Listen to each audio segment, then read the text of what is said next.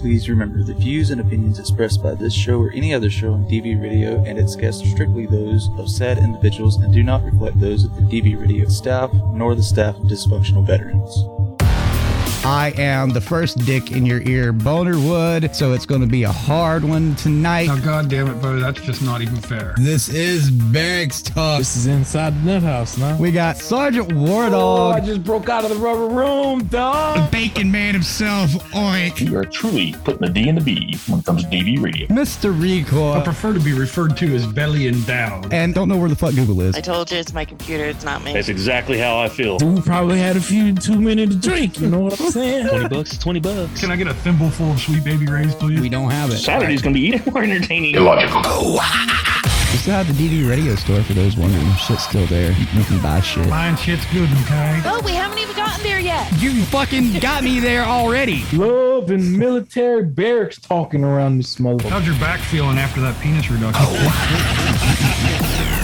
You're tuned in to WDVR on DVRadio.net. Because this is how it is on DV Radio. That is how it is right here on WDVR, DVRadio.net. It's Barrett's Talk Live. It's January 22nd, 2022. I am, as always, the first dick in your ear, Boner Wood. We got the Alaskan Tundra Man himself, Oink. We got the lady who always goes missing, Google. We got the guy who claims to know everything there is to know about dogs because he is apparently the dog whisperer, JJ, PTS dog, Joaquin Watsai. And we got acid tripping, as always, Sergeant War Dog. I don't know if he's back to his computer or not. He went away, never answered me. Anyway, how's everybody fucking doing? How's everybody doing this evening? Doing great, brother. Good. What's up? So, yeah. We have two guests tonight. One of them is Jen and her point of contact, Carrie. If you guys don't know and haven't been following along with her story, we're going to talk about that tonight. Jen's death. So there might be some delay when we talk to her because she is using closed caption. But don't worry. She can talk. She hasn't lost that yet. So thank you, Jen. And she is a veteran, so hold on. yeah, she's better. Well, according to the VA, because I can talk, I don't need accommodation. So we're headed in the right direction. and we've also got Mr. Mike Guardia on to talk about Dangerford, the Forgotten Wars of General Paul F. Gorman. And then he's going to talk about a few other things, but I'm not going to relinquish any other information on either two of those just yet because Google, are you there? Don't tell me you walked away to fix your drink. I'm going to kill you, Google. You asshole. You fucking asshole. Of all the times Google has to walk away from her goddamn computer, it's after we start the show. Can't be before. Jesus fucking Christ. You see, you couldn't find me, right? Dude, this wouldn't be DD Radio without somebody fucking it up. And of course, it's Google tonight. God damn it. Well, Google too can be here, if that helps. So, really quick, stupid. You know what? Facebook needs to die. Facebook just needs to die. That's it, because it sucks. Anyway, we have a sale running the 24th through the 27th on the DD Radio store, which you can get to by going to dvradio.net and clicking on the store tab. It is 15% off. It's the 24th through the 27th. Like I said, if you want a discount, go get it. Go do that because you assholes are assholes and you bitched and moaned and complained and wanted shit, and now it's too expensive, or you don't want to use credit cards, or what. I don't care for your excuses anymore. Just buy some shit so we can pay some bills. Oh, can we send you the money via Stagecoach? Yeah, fucking Pony Express around. I don't want to use any of them newfangled credit card thingies. I'll send it via Pony Express. Jesus fucking Christ. That's what it feels like. That's really what it feels. Actually, I think somebody paid in full not too long ago, which is okay because we get the money up front. You're paying PayPal, and PayPal pays us, and then whatever. I don't care. Anyway. Let's see. Google, are you back yet? Because I was going to go straight to the farm, and you're not there. God damn it. Anyway. Wait, how's your week at the Alaska Tundra been? Mine? I said oink. Yeah, it's been about that. Dead. Slow as hell. Well, why did had some warm temperatures up here, so it's been kind of slow. Why did Google say fuck you earlier? You want to tell everybody? I have no idea. Wiki's innocent. Innocent, I tell you. There have to be a reason. I mean, it wouldn't have anything to do with the weather or anything, would it? Probably not. No. That we're 30 degrees warmer than what she is. So. Does there have to be a reason for a woman to say "fuck you"? Seriously? No, not really. No.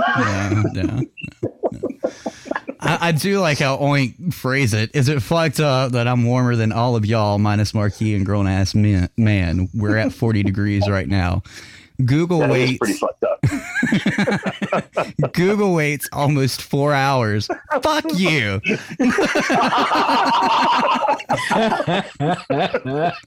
Google's getting all historical on him. Yeah, I couldn't say anything else. I had to do the laughing emojis and invite her to Zoom. Like, that was it. I couldn't. There was no words. You wait 4 hours and fuck you. And I can hear her saying it. That's the sad part. Mayhem even said "fuck you," Oink. Exactly. I mean, feeling the love. We need to get that CeeLo Green song. Fuck you.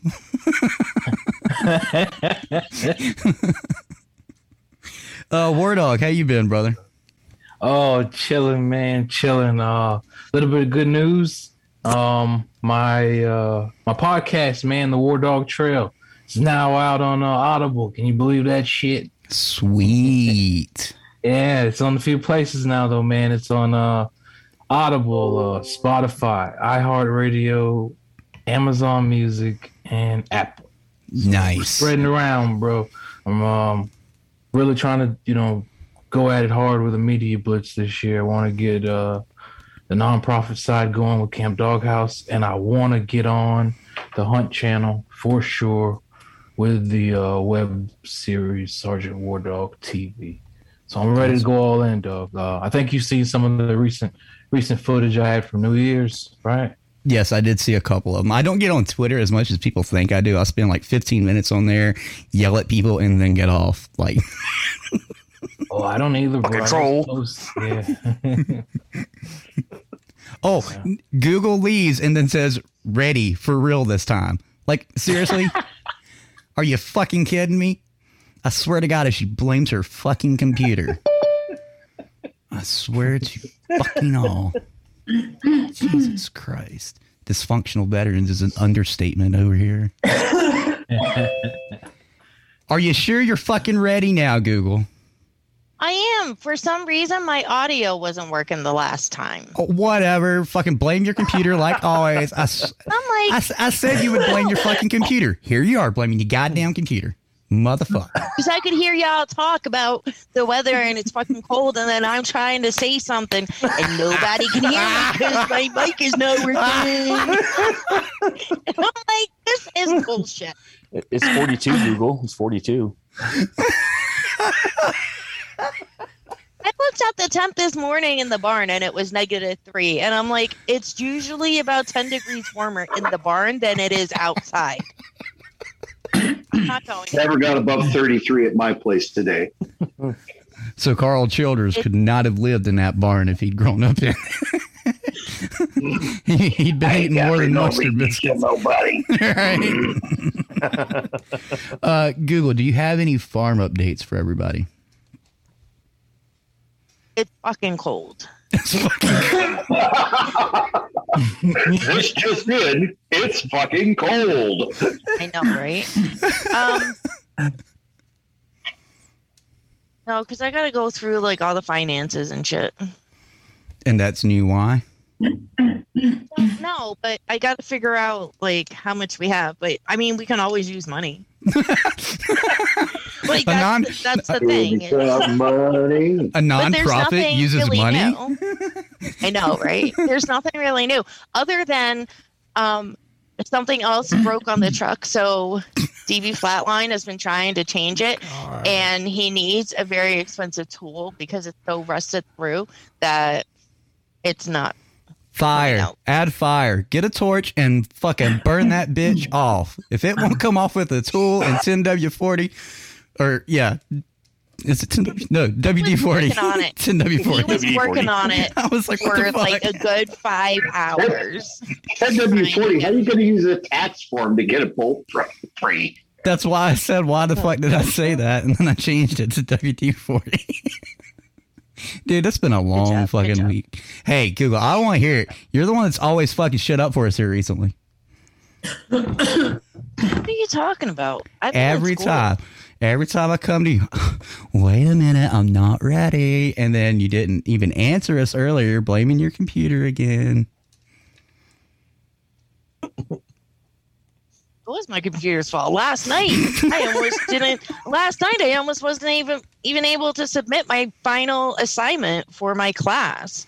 Why not? Because my computer wanted to be retarded. I think it's time for a new computer.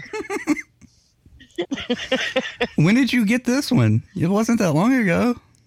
When I started school. I thought you had gotten another one since then. Nope. No, because the VA is not going to replace it unless it's completely 100% broken. That's the one you had gotten repaired then. Maybe that explains what's right? wrong with me. No, it started working again. What's wrong with me?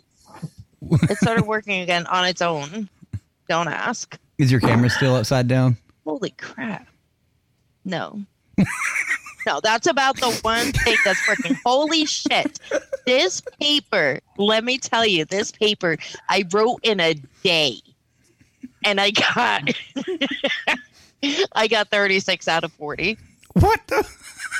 Nice. I wrote in a day. And then even like last night when I was trying to go to sleep, I'm like, I feel like I missed something. Like I didn't do something that I should have done. And give credit where credit was due. You plagiarized like a motherfucker? I don't know. Did you have a more excited page? I did.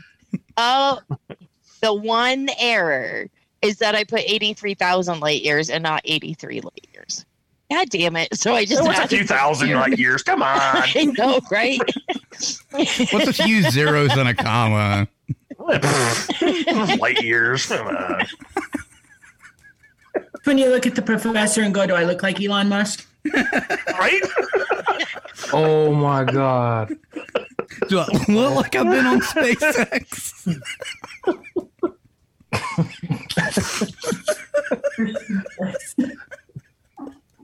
Captain's log. Star date. No words for where we're going tonight. Damn. We're going where no dysfunctional veteran has ever gone before. It only goes downhill from here. Thank you, man. Have another. Fuck. So, seriously, no other farm updates, Google? Don't tell me your audio is not working again. Or might quit. Probably. It's on strike. Yep. Your mic's like, these people are fucking fucked. Fuck this shit. Sounds like you need to rename Google AOL. DV dial-up. TV dial-up. We need to have Jen on TV board. dial-up. TV dial-up. We'll just call Google DV56 for 56 game modem. I don't think fuck you again. I really don't think it should be AOL. I think it should be ASL tonight. You're not wrong. Google said fuck you again, so she is using some sign language, but it's in the text format. I can hear you guys. But you weren't answering. That's why we were giving you hell. Because my mic was not working. I was like screaming. Like, this is fucking retarded. You guys at first were like, is she like not paying attention? Because I responded to the question you asked. It's funny because as you talk, it goes in and out. Like, this is retarded. She's responding with "You've got mail." Oh, that's a good one.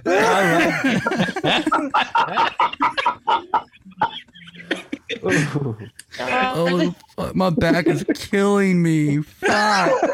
We're not even 30 minutes in, and I am fucking hurting as bad as fuck right now. Jesus Christ. Remember, folks, it hurts Jen to laugh, so let's calm it down here. Come on. You people stop having fun. Wait. Ready? Come on. Work, you piece of shit. Oh, now mine's not working. Wait. Ready? What the? Wait for it. That's loud as fuck, JJ. That's loud as fuck. God, I haven't heard that. Dude, I think my fucking mic fed back on that one. And I have earbuds. Everybody under 30 is going, what the fuck was that sound? Well, thanks for making me feel old tonight. Damn. Right? I'm right there with you, brother. I mean, the alcohol told me otherwise until you played that shit. Fucking flashbacks. That's what we do and shit. best. Just know that Google began in 1996. Do you really feel old or do you feel fucking ancient? So you're saying I'm older than Google? The actual Google? The actual Google, yes. We are all older than the actual Google. By a couple years, but yes. But just Speak for yourself. I'm just well seasoned around here. That's right. What are you talking about by a couple years? Hey, just remember that there might be a Chia Pet from the 90s that still has more hair than half of us. Definitely more than me. What, you know what's sad? We still have have one a of full head of those. hair. Thank you very much. Oh, man. We still have a Chia Pet that my grandma ordered for whatever fucking reason and never opened the goddamn thing. So it's sitting piled up in the fucking plethora of shit from the years past. Time to open that shit.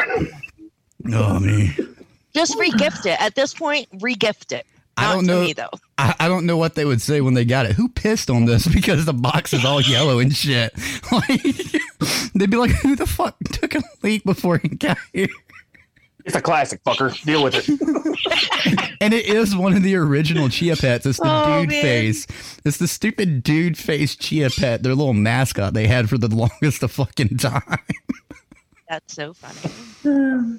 Oh my god. Chia. Right?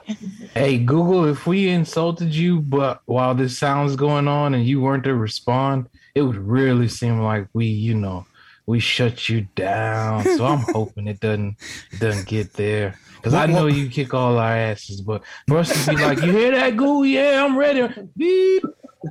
What would have been really hilarious? I hear whispers. What would have been really hilarious is if Google had to quit talking and Zoom had to quit on her right at the time we all stopped talking to let her answer. That would have been fucking hilarious. It'd be better if you have a job application tomorrow from Alexa.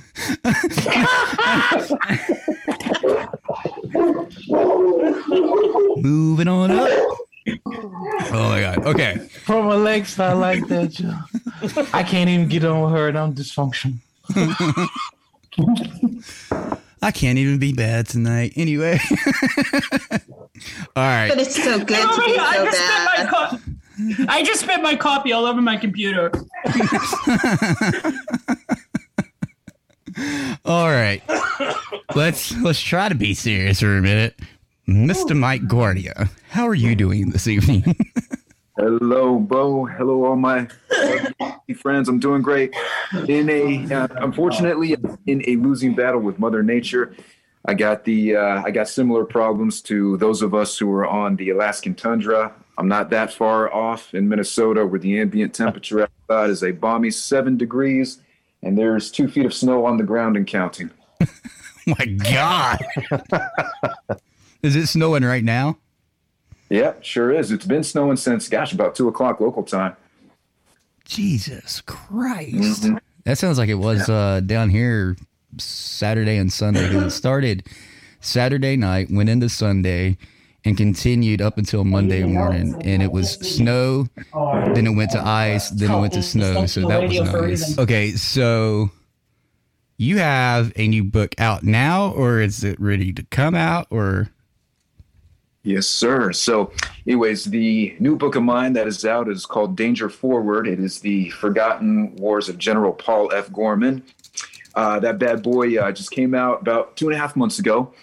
And the story behind Gorman is really that of a forgotten hero. I mean, here's a guy who fought in 2 major conflicts and had a guiding hand in building what we now know today as TRADOC, and also helping organize some of the secret wars that we had going on in Latin America during the 1980s. So Gorman, interestingly enough, he gets drafted into the military at the tail end of World War II. He actually starts his career in the Navy as an enlisted man, is in the Navy only for like a few months before the Japanese surrender. Then he gets discharged from the Navy and says, you know what, I really want to be an Army officer and I really want to go to West Point. So graduates from West Point with the class of 1950, right in time for the Korean War to kick off. He has his baptism by fire in those hilltop battles throughout North Korea. He fights at Triangle Hill. He's on Pork Chop Hill, and is rewarded for valor. Wins the Silver Star.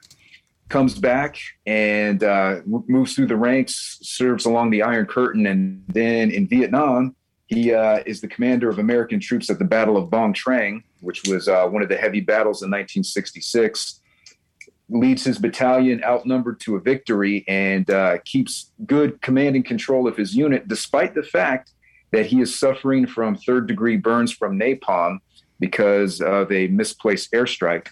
But carries the day, wins the battle, comes back, and he becomes the chief architect of what we now know today as the Pentagon Papers. He was putting all the information together for that, compiling it for the government, and recognizes as he's pulling all this data together, is like, hey, all the intelligence data told us that we should have stayed the hell out of Vietnam. So why did we go in the first place? So, despite what the Pentagon Papers say, sticks around, and after the Army is suffering after Vietnam, he says, you know what, we got to rebuild from the ground floor up, got to revamp training, revamp standards. That becomes his in to make TRADOC what it is today. And then fast forward into the 80s, he takes over Southcom when we are supporting the Contras in Nicaragua, when we have troops in El Salvador, when we're fighting drug cartels in Panama and Colombia, and when we're trying to keep a handle on the Cubans, and also when the invasion of Grenada kicks off. So here's a guy who was a badass for the better part of 35 years that he was on active duty. Jesus Christ. I mean, WoW doesn't begin to cover it. Like, seriously. I mean, he is the epitome of a badass motherfucking soldier. You know what I mean? It is. Yeah, your typical soldier too, where he doesn't like the fucking typical, PME, the professional military education that he went to, some of the junior colleges or classes that he took as an officer. He's like, fuck it, I don't want to go to these stupid things. I'm not going to learn anything. So Exactly. I thought that was pretty accurate as well. Especially early on in his career when he recognized the poor leadership that it was around him. He could identify it as a young lieutenant. He could see that. So just. Like I said, I've only read about half of the book so far, but yeah, it's actually pretty astonishing what he's done.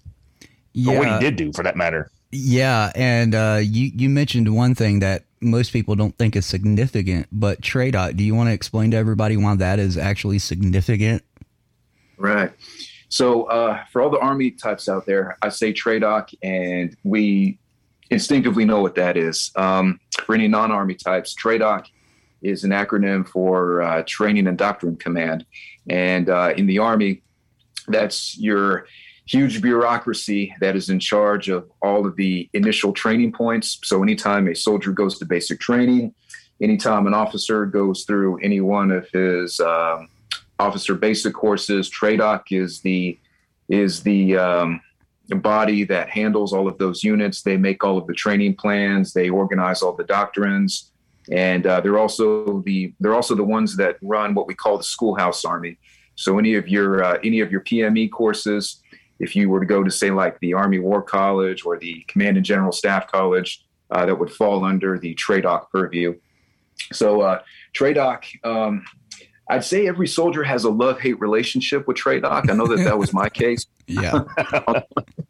On the one hand, I appreciated them teaching me the fundamentals, but it tended to get to a tipping point where it's just like you could tell that they were just trying to fill space within a training calendar. But but what it started off as, and I think a lot of these concepts have survived the test of time, is that when Gorman approached it, he said, "Look, I take a look at our training and our doctrine from a bird's eye view, and like 80% of training is classroom-based activity. Well, if we're soldiers and we're supposed to be fighting in the field and perfecting our field craft, we need to be spending more time in the field and more time doing realistic, standards-based and scenario-based training if we're going to remain a viable fighting force." And it's that concept that I think has made our military as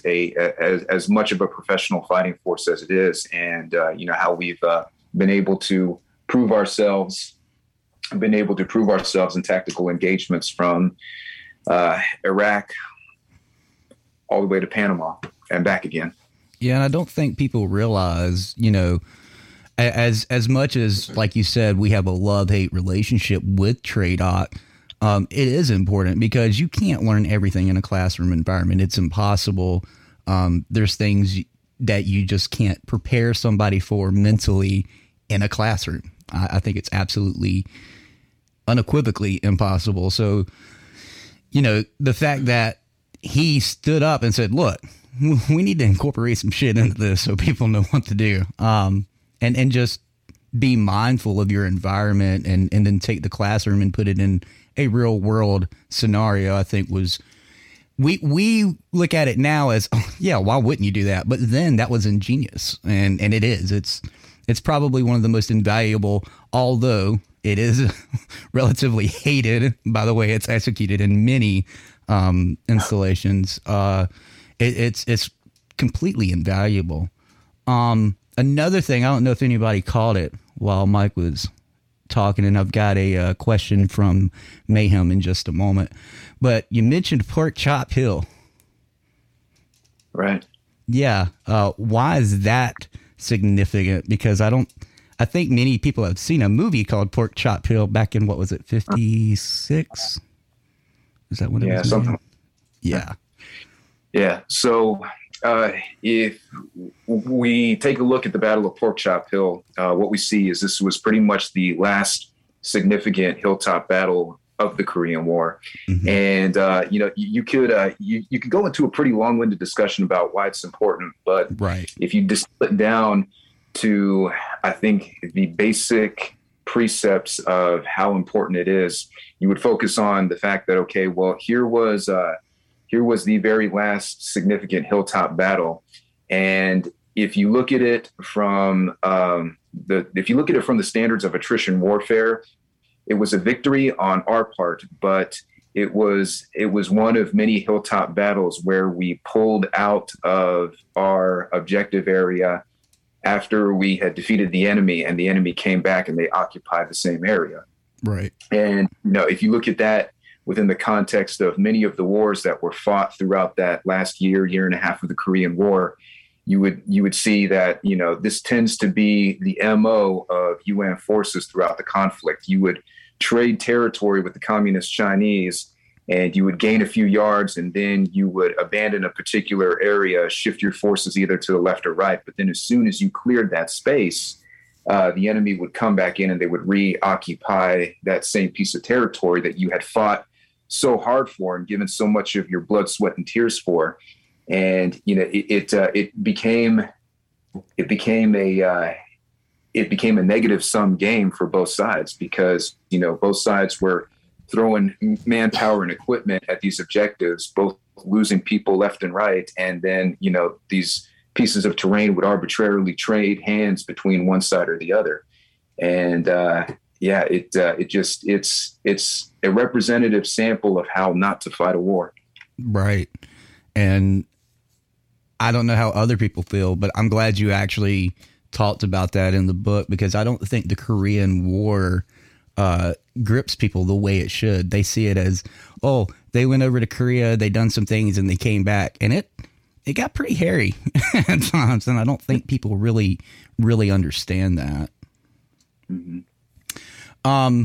This will go into a question that I had, but Mayhem said, I understand from the Big Blend TV podcast that your interviews with General Gorman were virtual. Did you archive them, and have you considered editing them and posting some of the highlights from those interviews for posterity? Yeah, so I have recorded all of them. They are all maintained on a digital archive that I have backed up online, as a matter of fact. And so I do intend to keep those for posterity, and for as long as I'm drawing oxygen. There's, I want to say right offhand, there's probably close to 7.5 hours just of things that I transcribed. That's wonderful. That's just, geez. Don't let the Library of Congress get their hands on that. They better pay me top dollar if they want that. Right? They'll get greedy, man. There's some stuff that they've gotten their hands on. I'm like, really? You're charging me this amount of money for something that should be free? Like, really? But with that, what was something that just awed you with the interviews? Well, I think the biggest thing that awed me was just how matter of fact he was in stating all of the things that he had seen. From my perspective, a third party looking in, when he's telling me these stories, I mean, it's very hard for me to pick my jaw up off the floor, because I'm like, oh my God, he was there and he was making history happen in real time. But, his presentation of it is just, it's matter of fact, and I did this, and, this is what I was ordered to do at the time. So this was the outcome of it. What did you want to ask me next? That's awesome. He seems like people like Hal Moore and others you've interviewed. He doesn't have a big head, and he's just straight up. If you need an answer, he'll answer it for you. And then we'll talk about bullshit if you want to. Was that the vibe, or? Oh yeah. Yeah. He, I think and I got to tell you, I really admire this more than anything else. I think the happiest that I ever saw him throughout any of our interviews, and the most animated that he ever was when he was talking about his family. It was all of the memories that he was making with his wife, Ruth, and with his 3 children. And how he was building his legacy as a family man while, fighting all of these horrible wars that we had to deal with. And not only that, how he was able to enjoy his life, not only as a father, but also as a grandfather, and telling me about how he built, his wining business into like one of the top vineyards that's on the Eastern Seaboard. So, wonderful. You really get a sense of a guy who is dedicated to his duty, but, the thing that is closest to his heart and the thing that makes him the happiest is his wife, his kids, and his grandkids. As sappy as it sounds, that's fucking beautiful. I mean, you go through all this shit, you're a literal fucking legend, and only thing that I care about is my family. I love that. Like that. Me too. I don't care what anybody says. That's a man right there. That's a man's man, baby. This is actually a question to you about not just these interviews that you've had with Gorman, but any archival interviews. Shut up, Scooby. This isn't about you. Any interviews you've had with anybody, have you thought about donating copies to the Army Museum, Patton Museum, any museum like that? Would you be willing to donate any of those, or work out something? Snafu and Mayhem asked that. Yeah, of course. Yeah, as a matter of fact, I've been in discussions with a few outlets for some of those very things, and I think most recently the most recent museum that I've conversed with has been the Museum of the 8th Air Force, who wanted me to provide not only a reading but also provide sample page spreads of that children's book I did, World War II Night Before Christmas. Really? They wanted to have little sample page spreads to use as part of their museum exhibits of, how military personnel dealt with some of the horrors of combat, yet while still maintaining a little bit of holiday cheer in the spirit of Christmas. And of course, any onlooker can tell that, the book that I wrote is a work of children's fiction, but it ties in with the same broader spirit of, Christmas is a time for hope. It's a time for joy. And the spirit of the season will coincide with the forces of good to defeat whatever evil is out there. Yeah. If you guys don't know what we're talking about, Mike he's written 2 children's books. I think it was your first one, correct? World War II Night Before Christmas. Nightmare. Well, for the guys at Bastogne, I'm pretty sure it was a nightmare, but yeah. It's beautifully written. It follows the night before Christmas rhythm, and the illustrations. Oh my God, Melanie, I believe, is the one who illustrated it for you, if I'm not mistaken.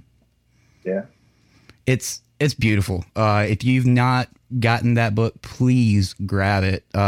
Even if you don't have kids, you're gonna love just looking at it. The nostalgia factor in that is, for me, wonderful, because it draws me back to my childhood with those types of children's books, because you don't see that type of illustration much anymore. Oink, I know you've gotten about halfway through the book. What do you want to talk to Mike about in relation to Dangerford, The Forgotten Wars of General Paul F. Gorman? Well, look, one of the things is, how do you select these individuals that you actually interview? Do they come to you by recommendation, or is it just something that you actually seek out? Because like I said, I've never heard of Paul Gorman until now, and the guy sounds amazing. I mean, really, in all honesty, the shit that he's gone through and done is phenomenal. Like I said, I've only gotten halfway through the damn book. So how do you actually go about selecting these folks? All righty. Well, in a lot of ways, these topics actually find me. And I came across Paul Gorman. Now, I had come across his name a little bit earlier. So if we wind the clocks back to about 2014, I was finishing up research on that biography that I did on Don Starry. And I came across the name Paul Gorman as I was doing that research. And I knew he was one of the power players in TRADOC, but I didn't bother to check into what he did beyond that. And you fast forward to 2018, I was giving a presentation, How More Lessons in Leadership, to the cadets at the Colin Powell Leadership Academy that's here in Minneapolis. And the professor of military science there, he said, "Hey, Mike, I read your book on Don Starry, and I really want to ask you something. Have you ever heard of a guy named Paul Gorman?" And I recognized the name, and I said, "Yeah, he was at TRADOC right around the same time that Starry was. I know he was one of those. He was one of those power players who was helping to revitalize the training in those early days of TRADOC's existence." And he said, "Well, Mike, Gorman is still alive. He's still with us. Have you thought about doing a biography on him?" And I said, "Well, okay. Well, yeah. I mean, what else has he done?" Because I had no idea at this point. Mm-hmm. And then it was that retired colonel who just laid out everything that he did. He's like, well, you know, he was in the hilltop battles of North Korea. He commanded a mechanized infantry company right on the Iron Curtain. You know, did 2 combat tours in Vietnam. Was the chief architect of the Pentagon Papers. You know, commanded a forward stationed infantry division also in West Germany. Turned that into a top-notch unit. And he was commanding Southcom while we were supporting the Contras in Nicaragua and when we were planning the invasion of Grenada. And I'm just thinking to myself, oh my God, how come I have never heard any of that? I got to make this. I got to get a story down on paper. Well, I'm sure glad you did, because like I said, I'm only halfway through, and some of the stuff that he's done has been amazing. I won't go into any of the details, but I know there's a nice little story about him and Norman Schwarzkopf in the book as well. I'll leave it at that, and for those folks can pick up the book and read it for yourself. But yeah, I mean, just some of the stories that you hear that you've shared with us has been amazing with this gentleman. So thank you for writing it. I mean, honestly. Oh, thank you. It is my pleasure, brother. I'm going to tell you right now, when you got told just the first 3 things about General Gorman, I would have been like, let's do an interview today. Like, I'd have been like, do it now. Mayhem's got another question for you, Mike, if you don't mind. He said, as a historian, do you see similarities? And I think we've spoke about this in a past show, but we didn't really go into much detail. Do you see similarities between the post-Vietnam military and the current military in light of the recent developments affecting our military, i.e. Afghanistan's morale mandates and Brandon, I use air quotes, threatening war with the Russians? Right. Yeah. So, you know, I am so glad you asked that, because I do see a few similarities.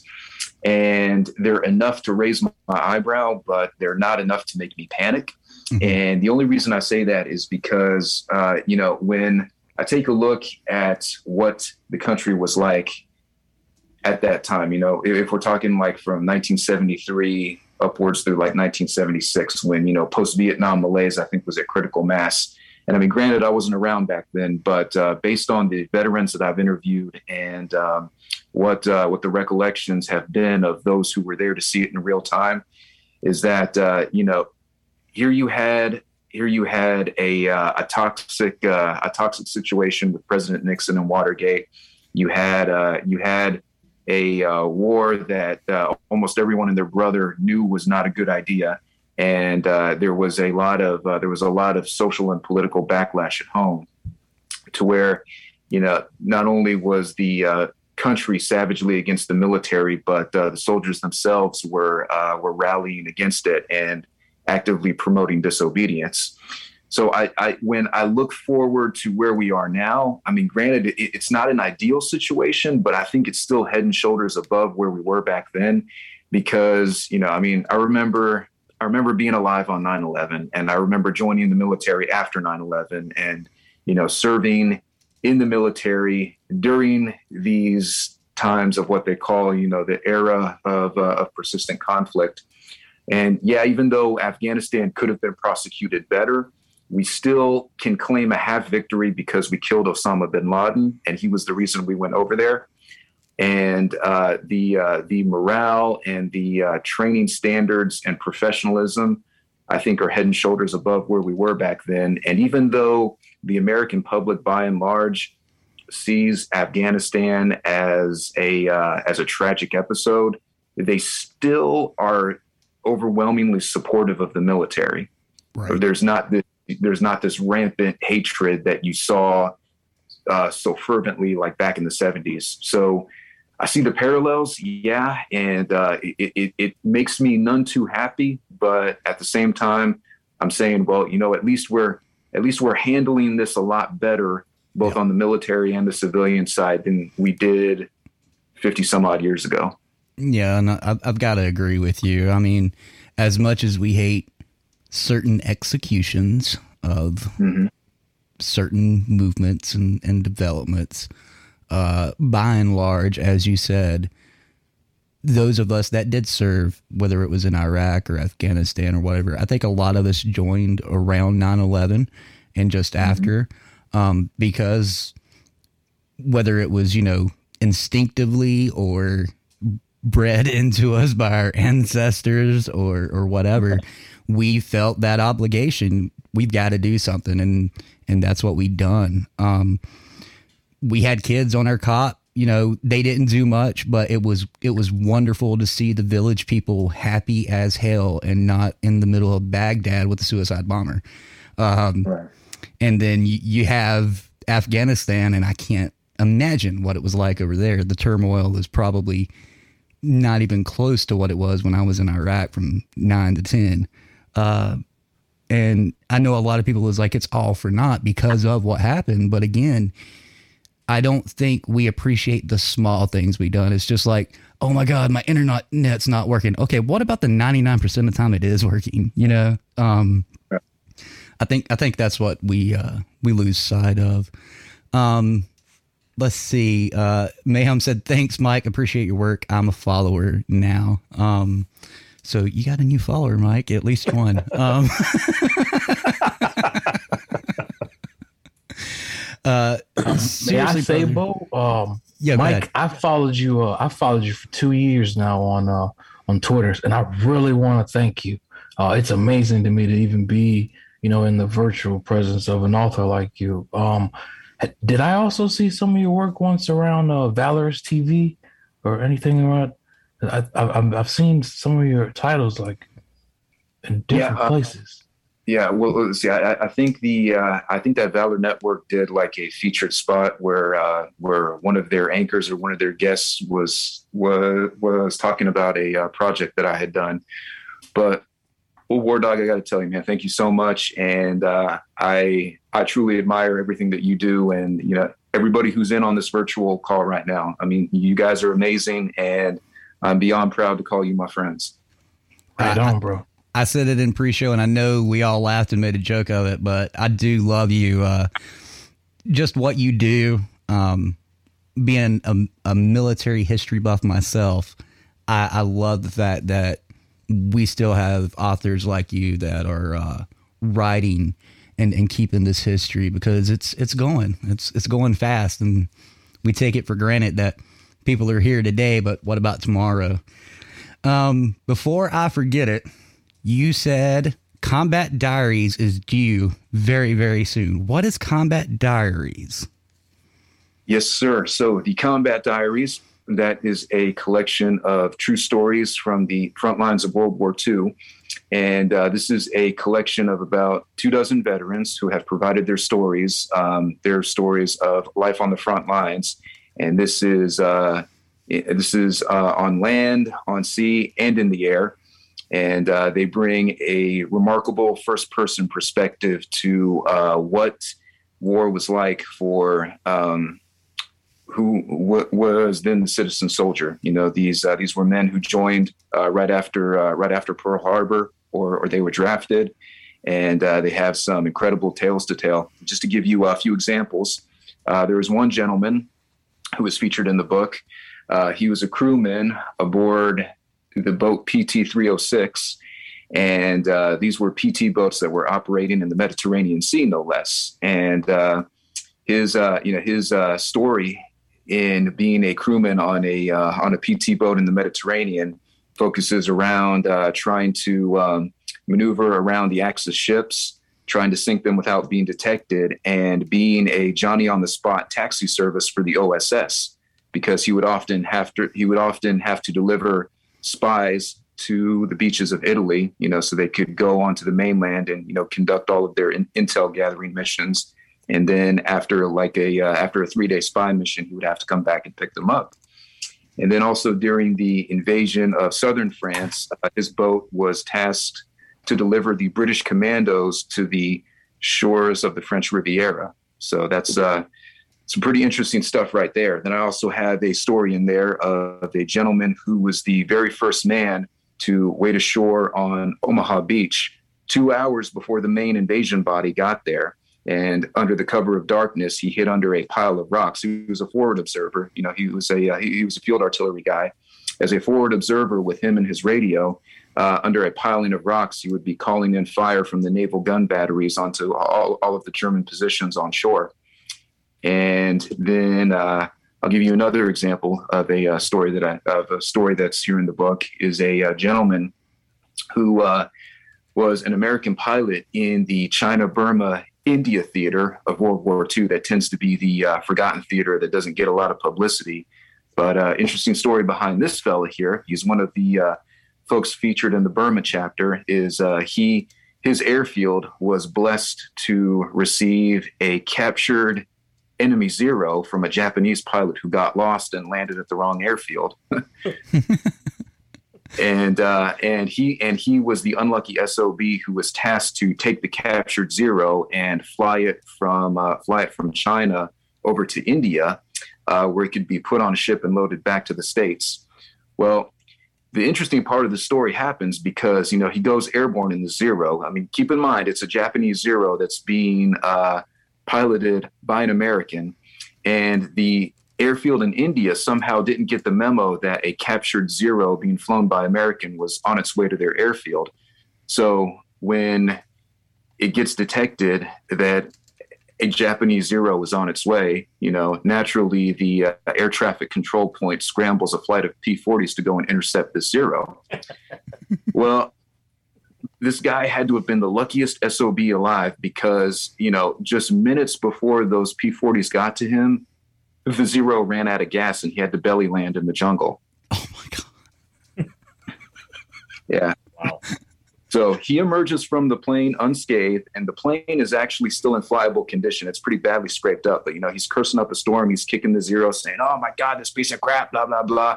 But then when the Air Force rescue team gets to him, he said, "Dude, you're pretty lucky because you were just like moments away from getting shot by P-40s."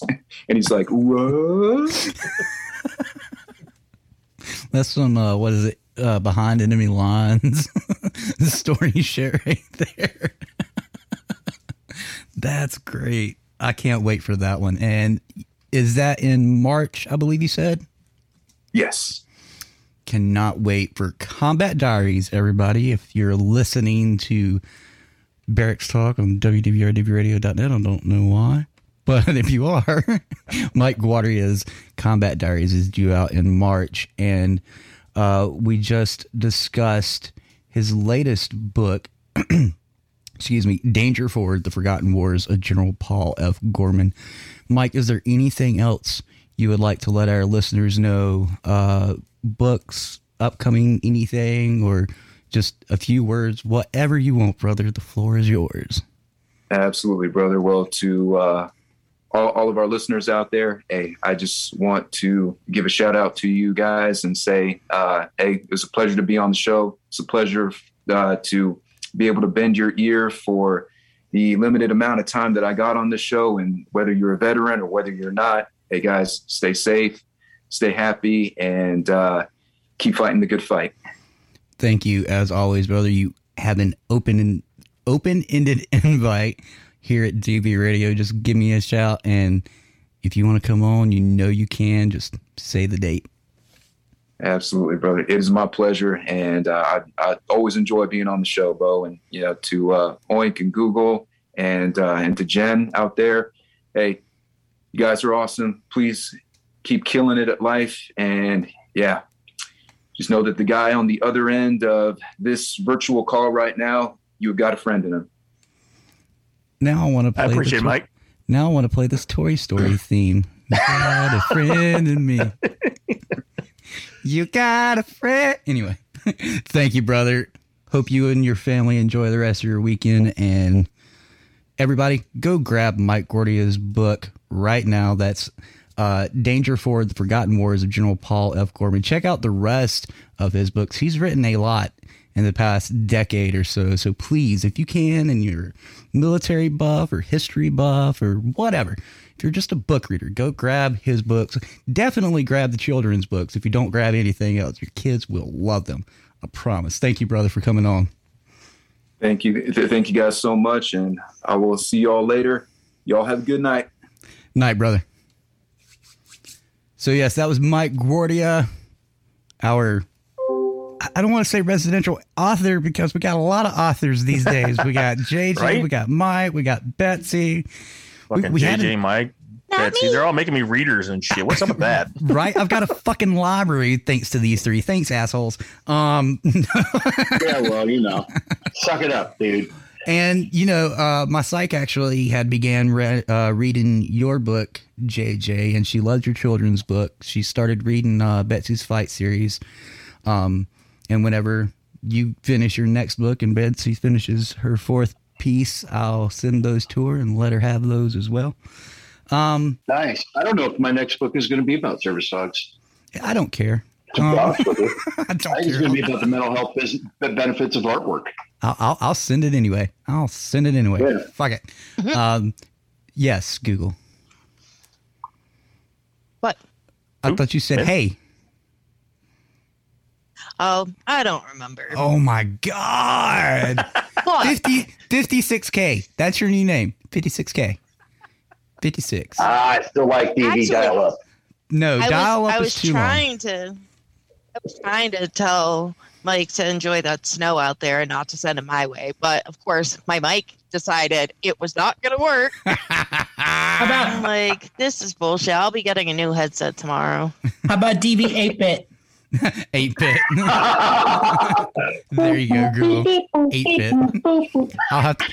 I'll have to make a new song for Google now. Thanks. Not appreciated. We love you, Google.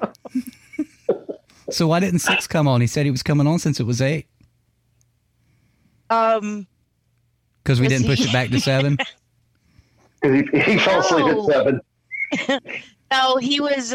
I don't know why he decides that he's got to do stuff on Saturdays, because then he hurts himself and wants to go to sleep. So he didn't cut himself with the chainsaw this time again, did he? What was that? He didn't cut himself with the chainsaw again, did he? No. Okay. Because I was going to get him I was going to get him some assless chaps if he did. Sounds like a story I really want to hear. I feel like here's the problem. I want to eat before we go on the radio, but I know that once he eats, he wants to go to bed. Yeah, that's 6's problem. So next week, maybe I will tell him he can eat after. He's like a baby. He cries that he's hungry and then wants to go to sleep as soon as he's done eating. Let him eat during the show on mute, and then after the show he can go to sleep. But he won't mute, and it'll annoy you. No, have him leave his mic on to piss Mo off. No, it'll piss Google off. She hates people eating on there. That's why I don't do it anymore. I always mute out because I don't want to hear her yell at me. It drives me nuts. That's one of my pet peeves. Just like when he decides to say something right after he takes a bite of food, he's gotten a lot better. But then I'm like, what? I didn't understand what you said. He was sitting here before they moved eating noodles one night, and you could hear the fork or whatever hit the bowl, and I was like, dude, you've got to stop, man. And then here comes Google, Mike. I mean, it was loud. Yep. All right. So we need to move on. We have Jen and Carrie on tonight. Jen has a story that is going to piss some people off, and it should piss everybody off. But I say some because some of you are assholes, dickbags, and just all around bad people. Anyway. Jen, Carrie, if you two would introduce yourselves, and then we'll go right into your story / interview / telling everybody to fuck the hell off. All right, awesome. I'm Jennifer Stoller. I'm an Army veteran from the Corps Engineers and 100% disabled veteran. I also run 2 very successful companies. And I am Carrie. I'm known on TikTok as Harley.Boot, and I'm a Navy veteran and a veteran advocate service officer. Awesome. Thank you, too, for being on tonight. I know Jen said she may not be able to stay on the whole time, and that's perfectly fine. If you need to go, just let us know. And if Carrie can stay on, we'll continue. If not, we can continue at a later date. It's all up to you guys. But you have been dealing with some medical issues, and you've not really been getting the runaround. You've been outright denied. Do you want to start with what happened to get you into seeking medical help, or do you want to just start off with how fucked up the system is?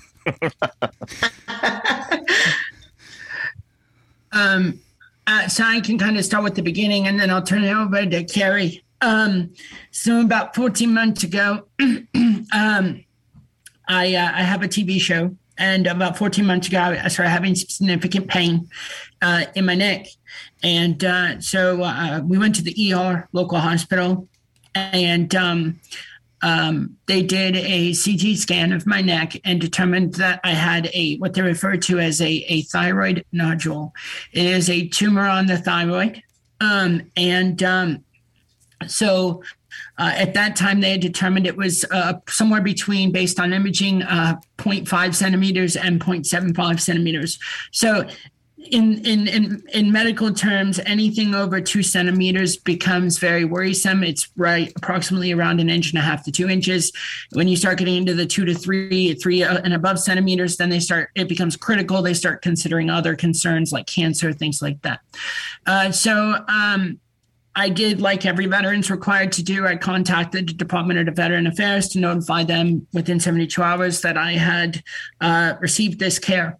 I also reached out to my endocrinologist at VAMC Houston, Dr. Chen. And for those that are following this and actively keeping notes, Dr. Chen at VAMC Phoenix is a different Dr. Chen. My Dr. Chen in Houston is a phenomenal human being. Let's make sure we make that distinct separation immediately. Dr. Chen in Houston is incredible. So let's not give him any hard time. Okay. I contacted him and I said, hey, so just so you know, you're my endocrinologist. I have this on my thyroid. And he said, well, let's get you in. So an appointment was made, and this was right at the start of COVID kicking off. And so I reached out to them and to make the appointment. And I was told that in order to get in to get lab work done, because my doctor would need new lab work, that I would have to come in and make an appointment. And so with COVID starting off, they didn't know what those precautions looked like. I was one of the many veterans at the start of this who was just flat out denied care. Call us back in a month.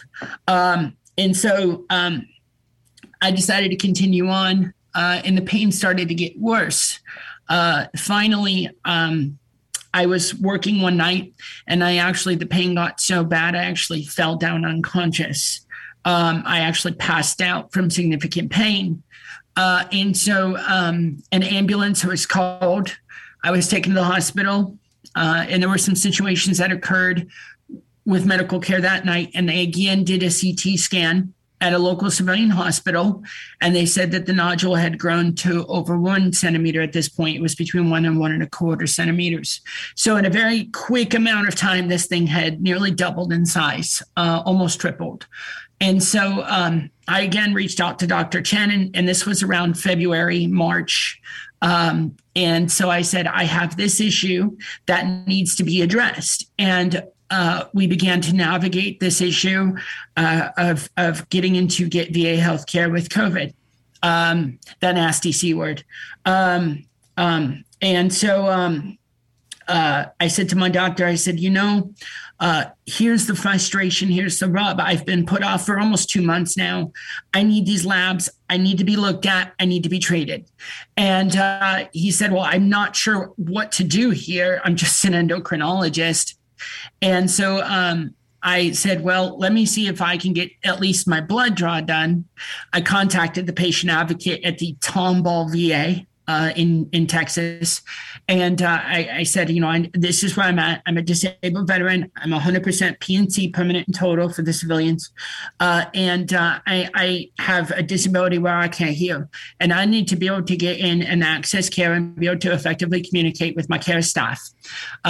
And I explained to them that the CDC guidelines stated that I was an exempt individual. Now, what's important to understand here for all the people out there that are on the fence, the mask exemption very clearly is set by a couple of things. One, and as Carrie has educated me, is VHA policy. Okay, this is the Department of Veterans Affairs version of the ADA. The second important thing is the CDC, who obviously sets a lot of these standards for the medical setting. And the third part of this is Joe Biden, the President-in-Chief's mask mandate. And so what was really important to discuss here on a couple levels is one, the VHA has not actively added a policy that allows for them to discriminate against me on the basis of a disability. We have asked to see that policy several times. They haven't produced one. The second thing is that the CDC guidelines in their 7-page guidance for mask wearing very clearly states in about 4 or 5 locations in 7 pages that the deaf and hard of hearing and anybody communicating with them in a medical setting or any setting is exempt from wearing a face mask for effective communication. And for those who are leery, they can wear a face shield or a face mask with a clear panel. Now, for a deaf and hard of hearing person, and I haven't given the VA the luxury of being given this information, the clear mask with the panel is very difficult to communicate with. They fog up, they're very difficult to use. Interpreters tried to use them at the beginning of this mass pandemic, and it was determined that they weren't very effective. And so these guidances were put in place for a reason to protect people like me who needed to have that effective communication. The other component that was brought to my attention is, well, you can speak. Yes, not every deaf person can speak. Not every deaf person has the same amount of hearing loss. Being deaf is not like being someone with a visual acuity issue, right? We put on our glasses and now we can see. Hearing aids don't just magically fix your hearing like glasses fix your eyesight, okay?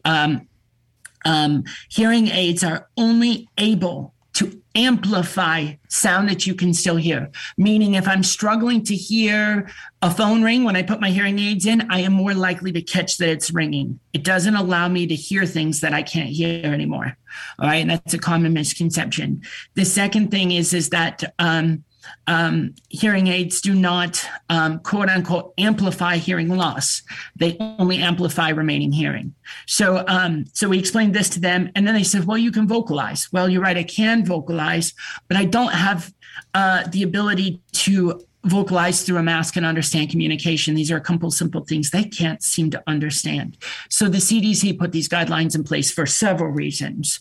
And then the third thing here is that Joe Biden's mask mandate also for federal locations provides that department heads can provide an exemption on a case-by-case basis based on someone's need, as long as it is kept in writing and documented that was provided. So there is numerous avenues here for the VA to provide me with a reasonable accommodation and provide me care. So I brought these things to the attention of the Tomball Clinic. And so I spoke to the patient advocate. There was some discussion back and forth between her and VAMC Houston, and they allowed me to come to my appointment. When I arrived at that appointment at the Tomball Clinic, I was met at the front desk by the lady, you need to put on a mask, I need to check your temperature, all the precautions that are currently taking place VA-wide. I explained to her that I was deaf. I had an exemption. I had spoke to the patient advocate. I was immediately met by law enforcement, Department of Veteran Affairs law enforcement. And I explained to them, and those officers were incredible. I give credit where credit is due. I explained to them the situation. The officer even took off his mask to effectively communicate with me. And they went upstairs and got the patient advocate. At this time, and her name is Martha Decker. We have it written down. I believe that's correct. At this time, she came down and she's patient advocate. I explained to her, I says, this is who I am. And she said, we're going to go upstairs and discuss this, and we'll be back down in a minute. And I waited in the lobby at the clinic. She came back down. She said, we're going to take you straight up, take you straight in and do your blood draw and get you out of here. I says, perfect. So I did it. I did exactly that. They asked me if I'd wear a clear panel. And I says, no, I need to be able to effectively communicate, but I have no problem. And this is important for people to understand. I said, I have no issue with taking a COVID test, with you taking my temperature, any of those precautions that you have in place. I'm just asking for the accommodation that I'm allowed to have. And so, and she said, no, it'll be fine. We'll just do a temperature check. And I said, perfect, no problem. So we headed upstairs. And so at that point in time, they took me straight back. They did the blood draw. It went smooth. It's a textbook definition of how it should be done. In my case, right, that they meet me at the door and they take me straight to a room, provide the care, and I leave. And she gave me her business card, and said, for your follow-up appointments, please contact me so that way we can orchestrate these things again. And I said, sweet. So I left. I went back on the road with my film crew. And at that point in time, about 3 weeks down the road-ish, approximately, I received a phone call from my doctor, Dr. Chen at my labs were in, and that he was concerned about some of my levels. And so he wanted to adjust some of my medications, things like that. And he wanted to monitor this closely. At this point in time, he knew it was obviously concerned because it is a tumor or a nodule, but it wasn't concerning to where, with everything going on in the world, it was like, oh my God, I need you back here right now. And so he said, let's keep an eye on it. And let's see what we can do to get you in for a CT and an ultrasound biopsy. And I says, great. So I started making contact with VMAC Houston to try to work out patient care. And I was flat out denied. I was told that the accommodation that I was provided by Martha Decker was unacceptable, in violation of VHA policy, and that it would not happen again. And that if I wanted to access my care, I would need to wear a mask. And so I decided that I was going to kind of just wait here a little bit with everything going on in the world to see if this, pandemic had cleared up. And I could get in just regularly for my appointments. And I talked to my doctor after that phone call and said, this is what's going on. If I need to go to a civilian hospital, we'll go to a civilian hospital if it becomes an urgent matter. I'm still trying to run a TV show. I'm still on the road. I'm still working. And, if they're not going to see me, they're not going to see me. I can't force their hand right now. And so I started reaching out to some individuals, congressmen, and for legality reasons, I can't say some of these names right now, but some individuals about this to try to address it. I also reached out to the director's office for VAMC Houston, reached out to the Experience office. I tried to make several attempts to rectify this problem, and I was getting nowhere. So over the next few months, all of this really started to come to a head. And I got really, really sick around approximately the end of July and into August. So we went to go see a civilian doctor, and this is the much abbreviated version for time. We went to see a civilian doctor, an otolaryngologist. And again, I had an incredible textbook experience on how it should be done. This is a guy who deals with the deaf and hard of hearing daily. These are his regular patients. And so they provided me with a sign language interpreter. They gave me a mask exemption. They were willing to see me, willing to talk to me. The doctor took a look at me, and I was so bad. I was folded over in a chair waiting in the lobby. And, for those of you who can't see me, I'm 5'7", 240, rock solid muscle. I work 20 hours a day, 7 days a week. I'm a workaholic.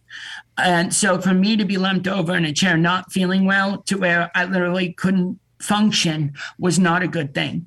And so the doctor took one look at me. He put a scope down my nose and into my throat, and he goes, "Good God." And we were kind of a little taken back. And he goes, "You have probably the worst case of thyroiditis I have seen in my 30-year career." So this had now developed into thyroiditis. And so he said, "I want to get you in immediately for an ultrasound biopsy." Immediately. And so we went to contact Banner Health System in Houston, or in Phoenix, to do that, Banner Down West. And I was met with a lot of the same draconian volatility that I was met with by VAMC Houston. And so The doctor sent me home on antibiotics. I started to feel a little better. And right about the time that the antibiotics were kicking off and the prednisone was starting to wear off, I said to my team, I said, guys, we're back in Arizona. Why don't we head back to Houston while I'm on a high here and take this straight to the VA's door? Because they need to address this. And all along the way, we're notifying my doctor at the VA. We're making the proper notifications to them of what's happening. And so we decided to get on our tour bus and head back out towards Houston to kind of bring this back to the VA's doorstep again and say, hey, now it's worse. I need care. And so I went back to Houston. I began this fight with Martha Decker. I said, you told me that this accommodation would be provided. They had me contact the Katy clinic office. I spoke to their patient advocate who mirrored the same to me, that VHA policy trumped the law. And at this point, I was flat out refused. And then it became a conversation between me and VHA or VAMC law enforcement that if I showed up to the Department of Veterans Affairs as a 100% permanent and total veteran needing emergency medical care without a face mask, even though I was allowed to have a reasonable accommodation and under any normalized situation, if this whole COVID thing was not a thing, anytime a patient who is deaf or hard of hearing goes to any medical treatment, any business, or even I could have requested it for this interview. If I didn't have closed captioning or whatever, I could have said, hey, DV Radio, I need an interpreter. By law, you're required to provide that. And so this is law. This is not optional. And so I said to them, your policy is not law. I says, I have a legal right to have a ADA, or I did not know at the time, VHA accommodation. This is the law. It's not optional. And they stonewalled me, and under threat of arrest, I was told that if I showed up to the Department of Veteran Affairs, that the law enforcement officers there would do what they are trained to do. So this became a very big thing. I started getting really, really, really sick. And now I'm to the point where I haven't worked since December. We did our last fan event. We actually I've never in my career canceled a fan event. We had to cancel a fan event this year, which still has not been rescheduled. And to those fans, I'm sorry. So I got very, very ill, and all along the way, the VA stonewalling me. And that's when we kind of started to go viral with this on social media. And we started putting it out there on social media. And so it became an issue of, you either comply with our draconian mandates, screw you in your rights and your right to have effective communication over a surgical matter with a doctor, emergent surgical matter, or you can go to jail. And so that's really my abbreviated half of it. And I'm going to turn this over to Carrie as to where it's gone from there. The last 24 hours have been absolutely interesting to find out that my quote unquote community care that was approved was very shystily done in a way that I still don't get my care. Carrie? Really quick before Carrie starts. Holy fuck. I know I spoke to Carrie the other day. I think it was right at 2 hours. And even after we ended the call, and just hearing it from you yourself, it's like, what the fuck is an understatement. I mean, it really is. And some people are talking about it in chat right now. And I actually forgot the best part.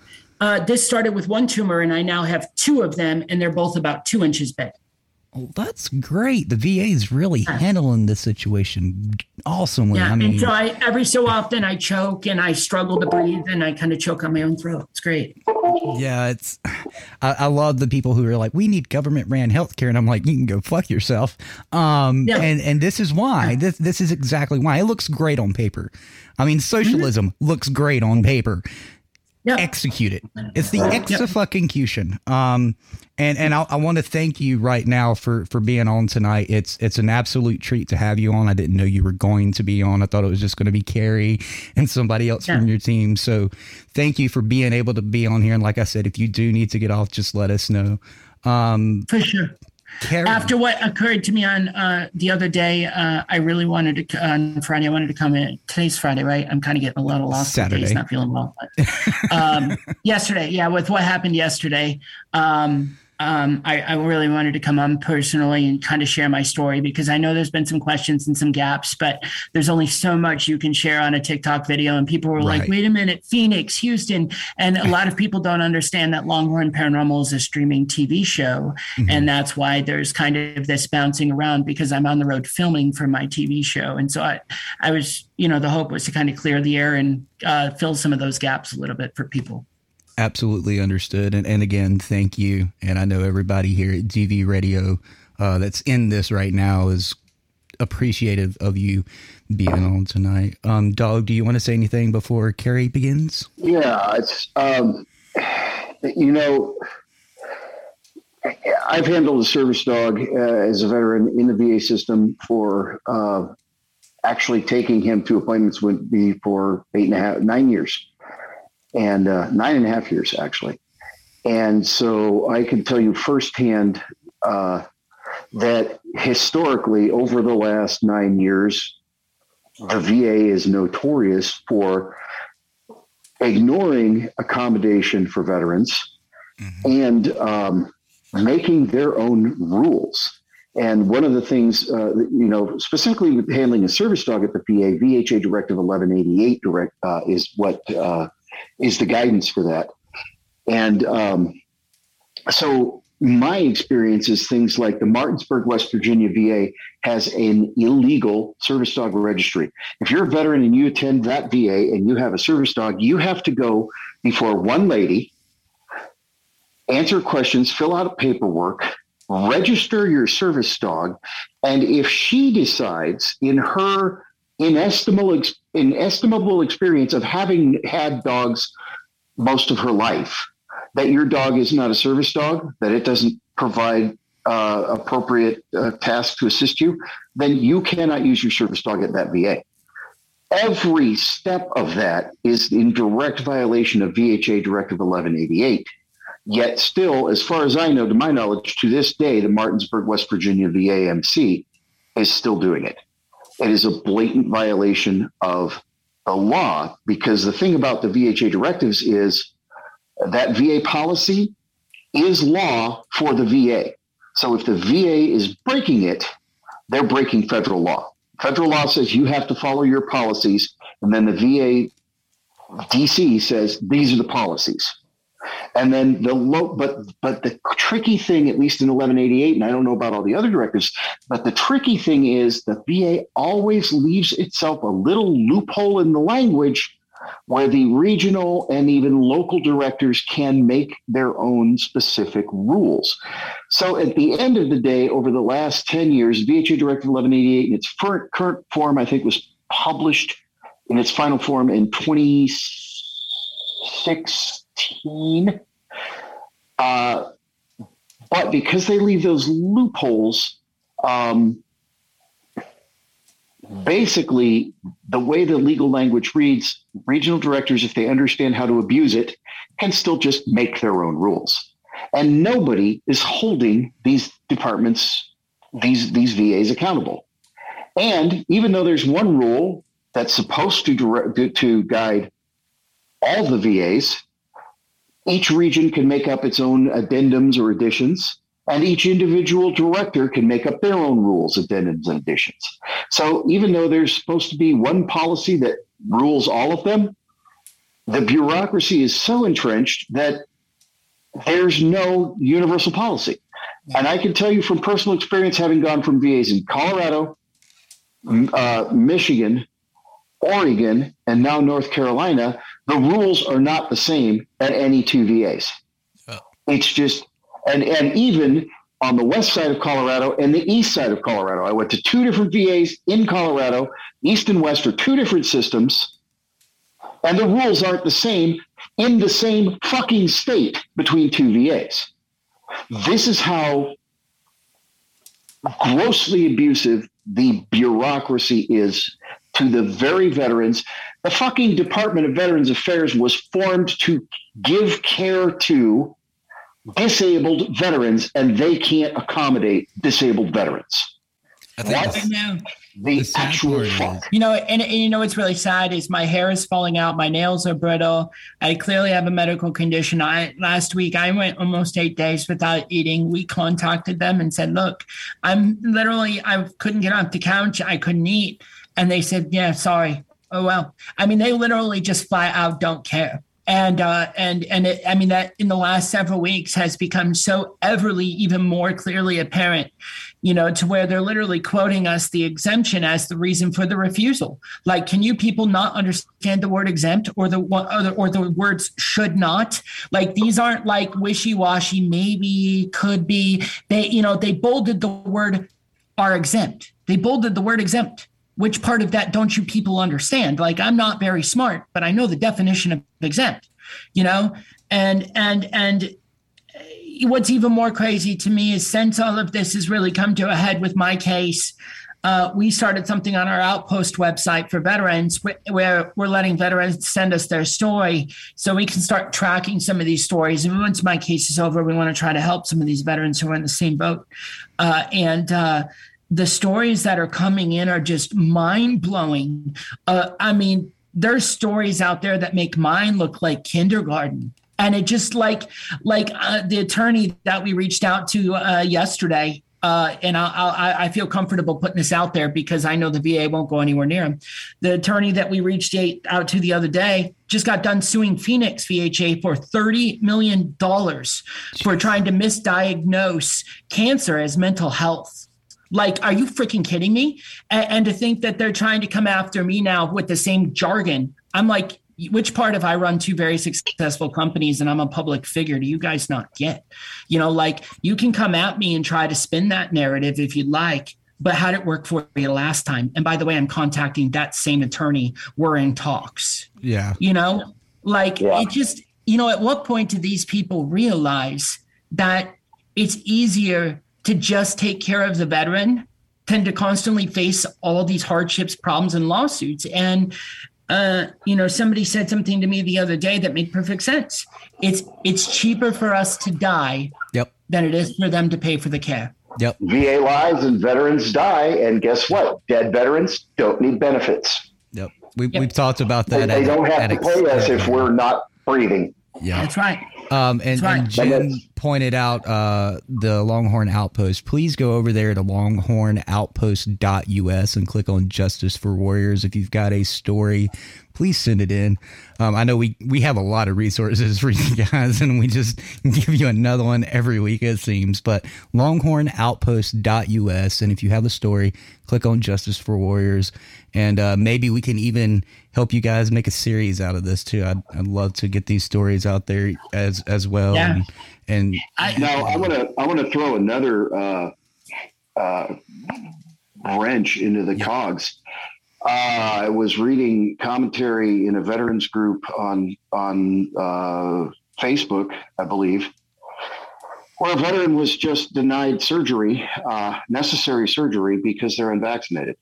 Oh, I heard of that. And yeah, I'm scheduled to have eye surgery on the 28th.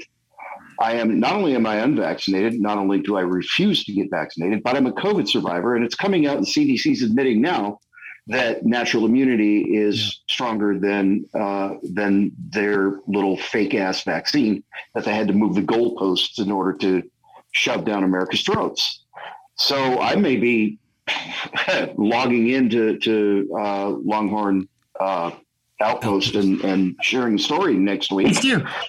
Because this whole thing. I'm due to, well, and not only that, I had COVID in October.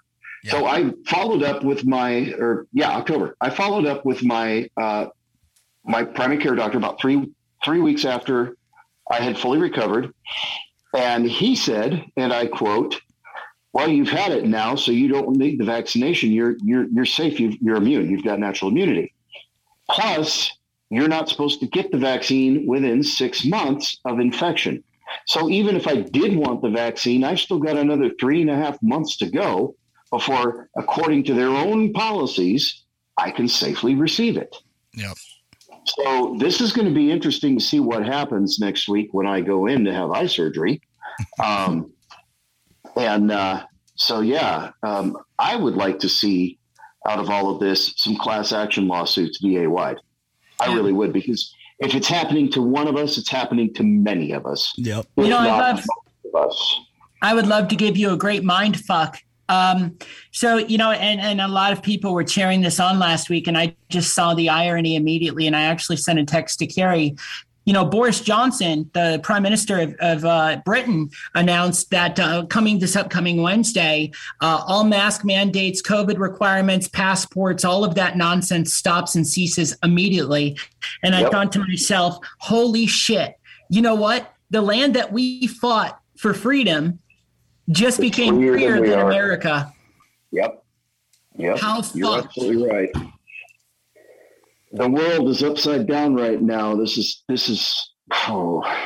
let's not go down that rabbit hole. We need to focus on your story. Let's not get the ranting going. Yeah. I haven't had enough alcohol for that. I was getting ready to say, before we go off into left field, you are listening to Barracks Talk on WDVR, dvradio.net. That's right field, Bo. That is right field. Thank you very fucking much, communist. Either way, how about we stay in the center for a second? Shortstop. Carrie, what can you elaborate on us for with Jen's situation? Well, I can tell you that it was brought to my attention the first weekend in January by members of Soldier Solutions. They alerted me as to what was going on, and I did reach out to her through TikTok initially, and I made contact with her. Given the fact that I am a veteran that does, in fact, have medical exemption, mask exemptions at the VMACs, and I am a papillary carcinoma survivor, I knew what was going on was total BS. I looked more into her situations. I looked at her test results because I have personal knowledge. And that weekend, I started, because I knew the severity and the rapid growth of these tumors, and the tumors indicating on the CAT scans that they are not hot, which is not a good thing. I immediately, over the weekend, I initiated a VA OIG complaint, as well as a White House complaint. And I also emailed the Secretary of the VA, Dennis Madonna, to alert what was going on. That weekend, Jen had to go back to the emergency room because of the choking sensation. And this choking sensation is very tight. It feels like somebody is grabbing your throat and ripping it out. And I have personal knowledge of that. She had to go back to the emergency room. This time she went to Mayo Clinic. They got her some painkillers, and she was supposed to see a specialist, or she did see a specialist, I want to say on the 5th, which was Wednesday. It was either the 4th or the 5th. During the email to the Secretary Madonna, I pointed out that VMAC Phoenix and VMAC Houston was actually acting like two-year-olds, pointing the fingers back and forth, and that we needed to get her into care to expedite the community care referral to the Mayo Clinic. Between the first week in May and up until yesterday, I had a few contacts with them. Initially, my initial contacts with VMAC, they were indicating that they were expediting the claim so that she could have her biopsy performed by the Mayo Clinic. And of course, the biopsy was not done because the community care referral was not done.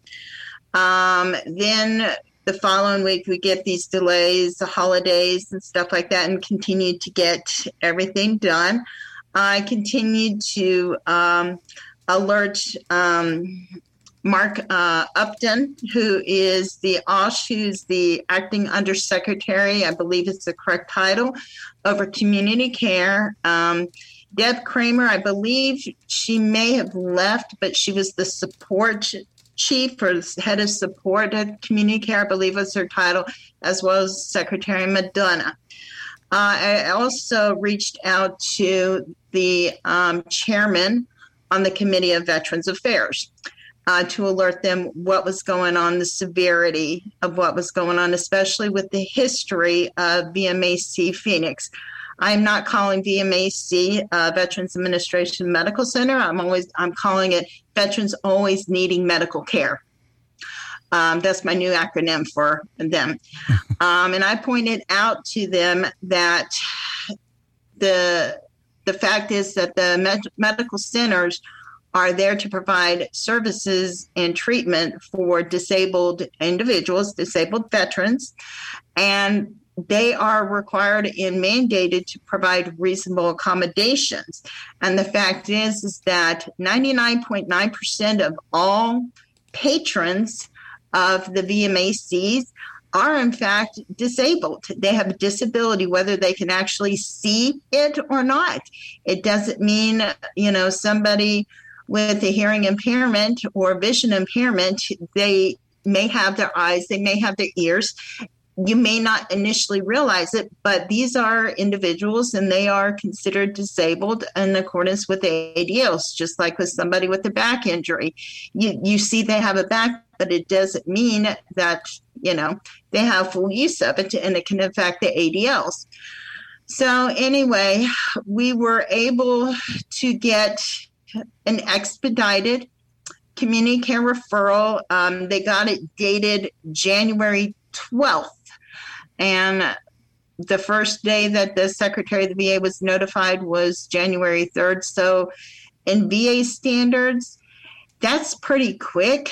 According to veteran standards, it's not, especially after she's gone through 14 months of this, as well as the rapid growth of the tumors. I received a call on Friday, 2 calls.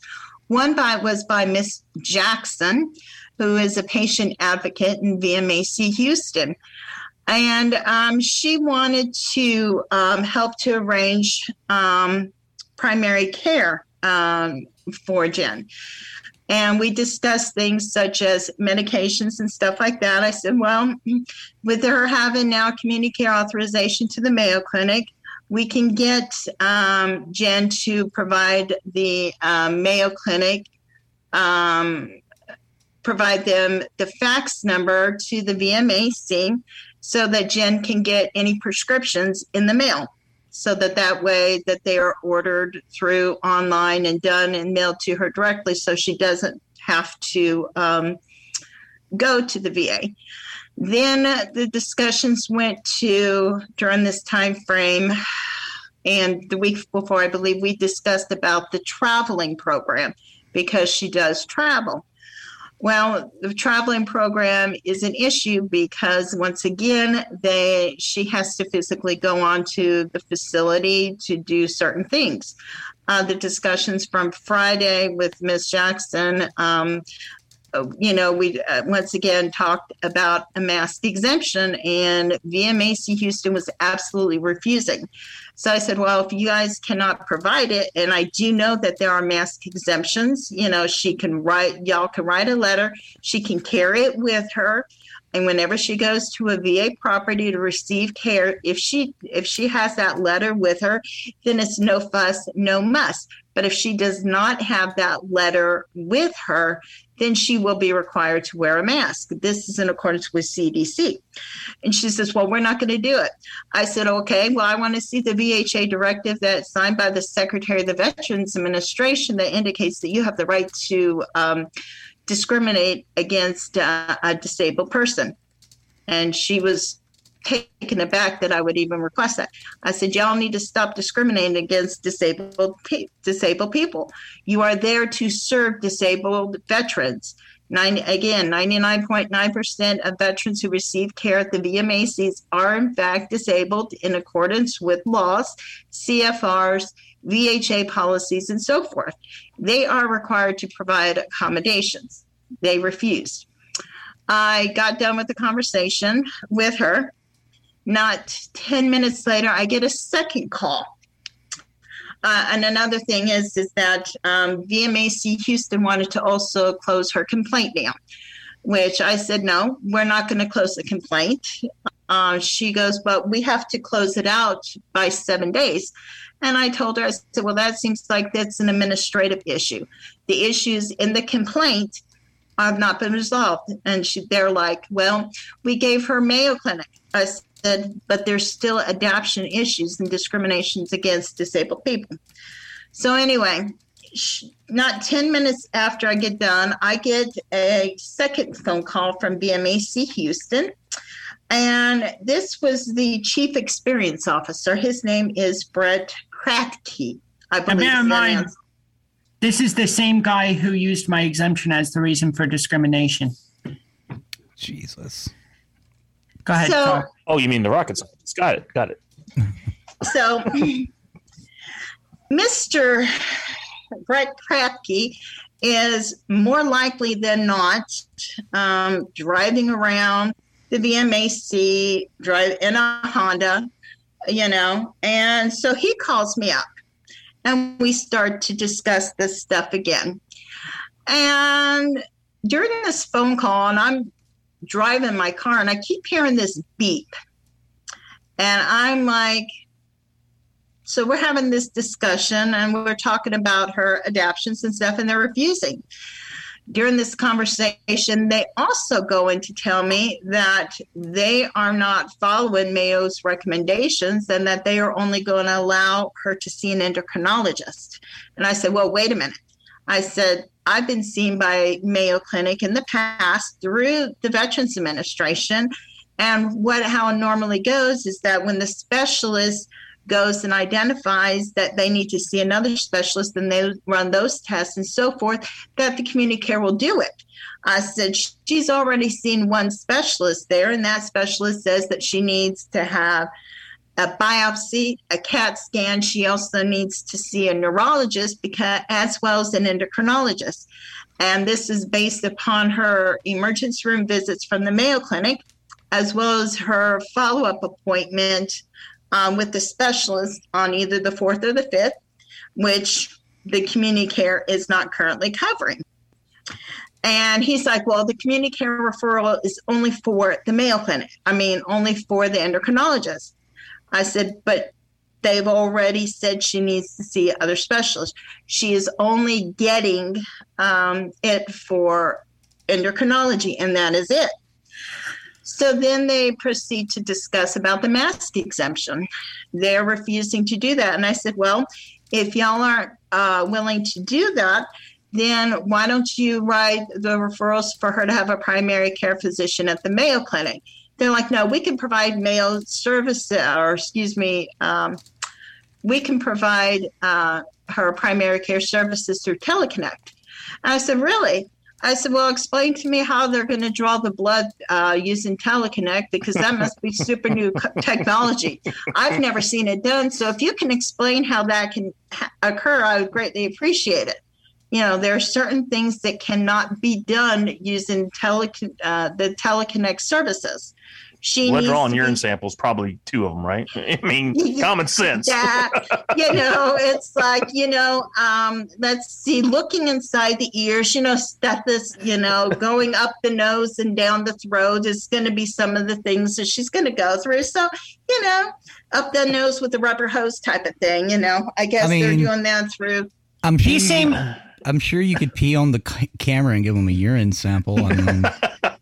These seem more into the ones who said, oh, her medications are the same ones who've, at the same time refused me my medications for the last 3 months because I haven't been seen by my care physician. And, Jen's been known to have seizures. I've been seizure free for 5 years on Keppra, and I've been off that Keppra for months now, as well as, they're so concerned about my medications. Well, there's been very little concern about the fact that half of my teeth are cracked, and they're refusing to let me see dental.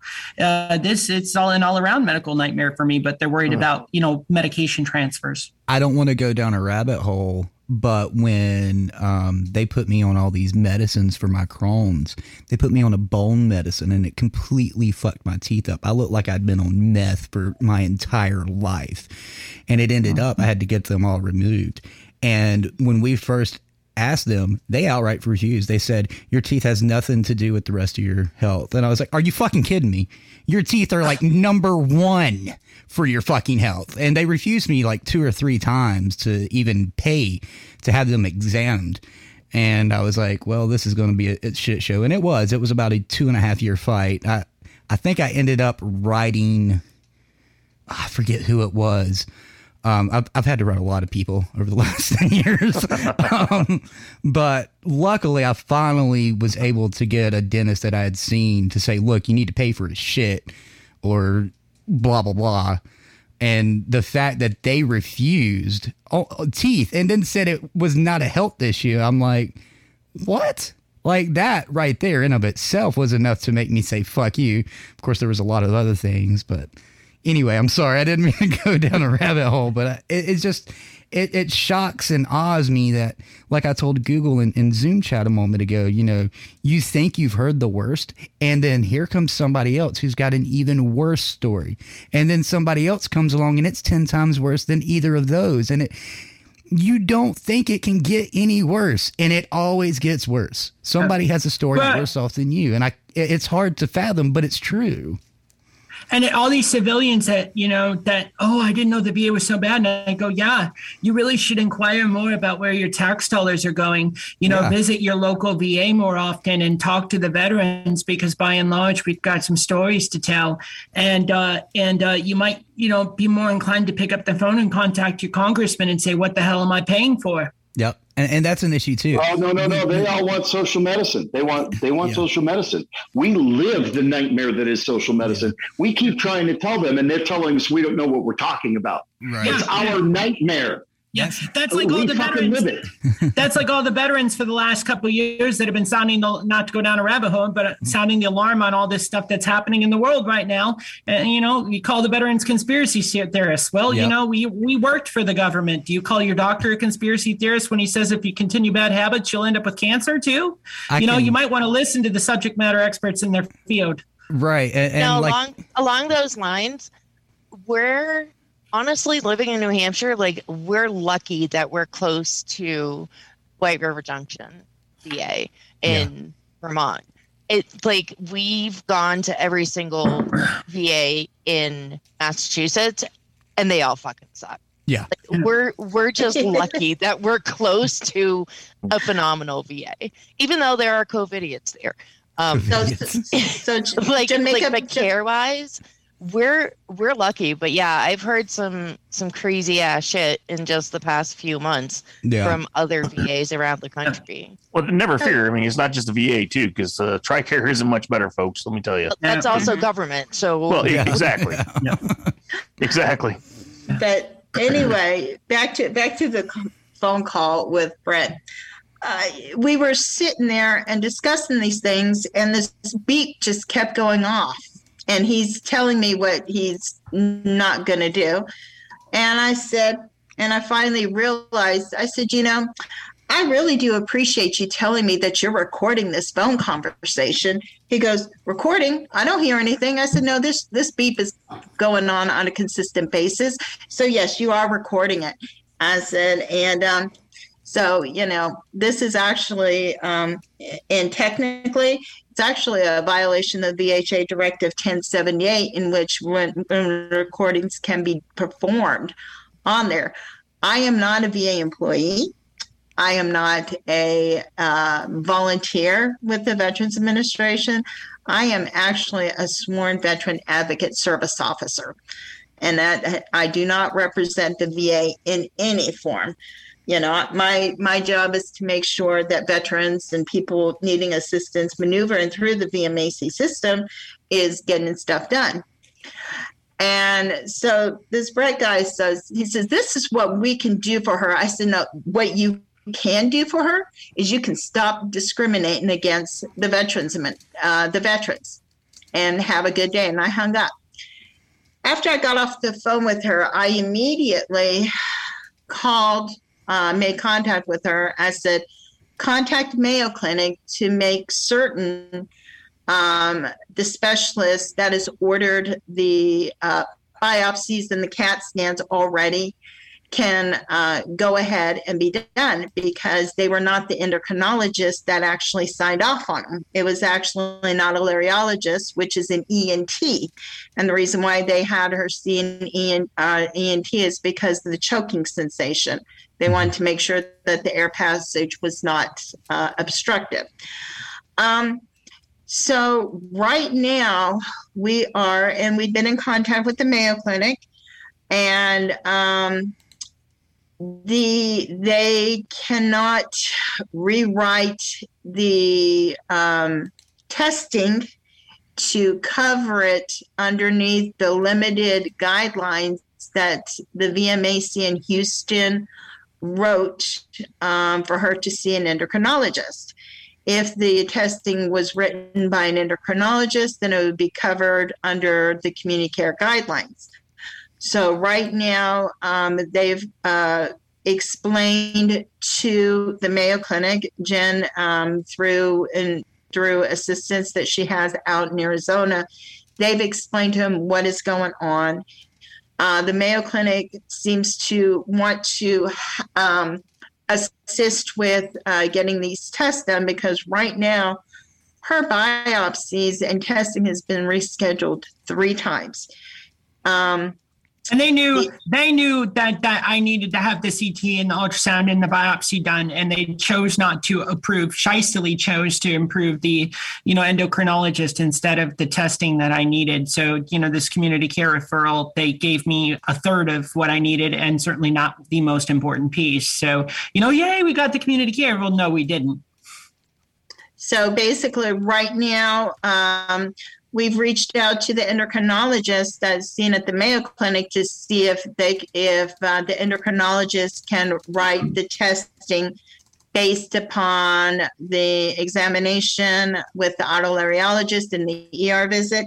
And unfortunately, they can't. That specific endocrinologist doesn't have any appointments available until middle or the first week in February, and her CAT scan and her biopsy was supposed to be done before she saw the endocrinologist. So we are now reaching back out to the Mayo Clinic to see if the endocrinologist by any chance happens to have a walk-in clinic or a canceled appointment that they can scoot Jen in, so the endocrinologist can put her hands on, so that the endocrinologist can put her name on the testing that's already been ordered and scheduled. So even with everything that's going on, yes, she got approved to see a Mayo Clinic, but the testing as of right now, because it's not written by the exact specialist that the Veterans Administration in Texas limited to, the chances are that the Veterans Administration currently covering it is not very likely.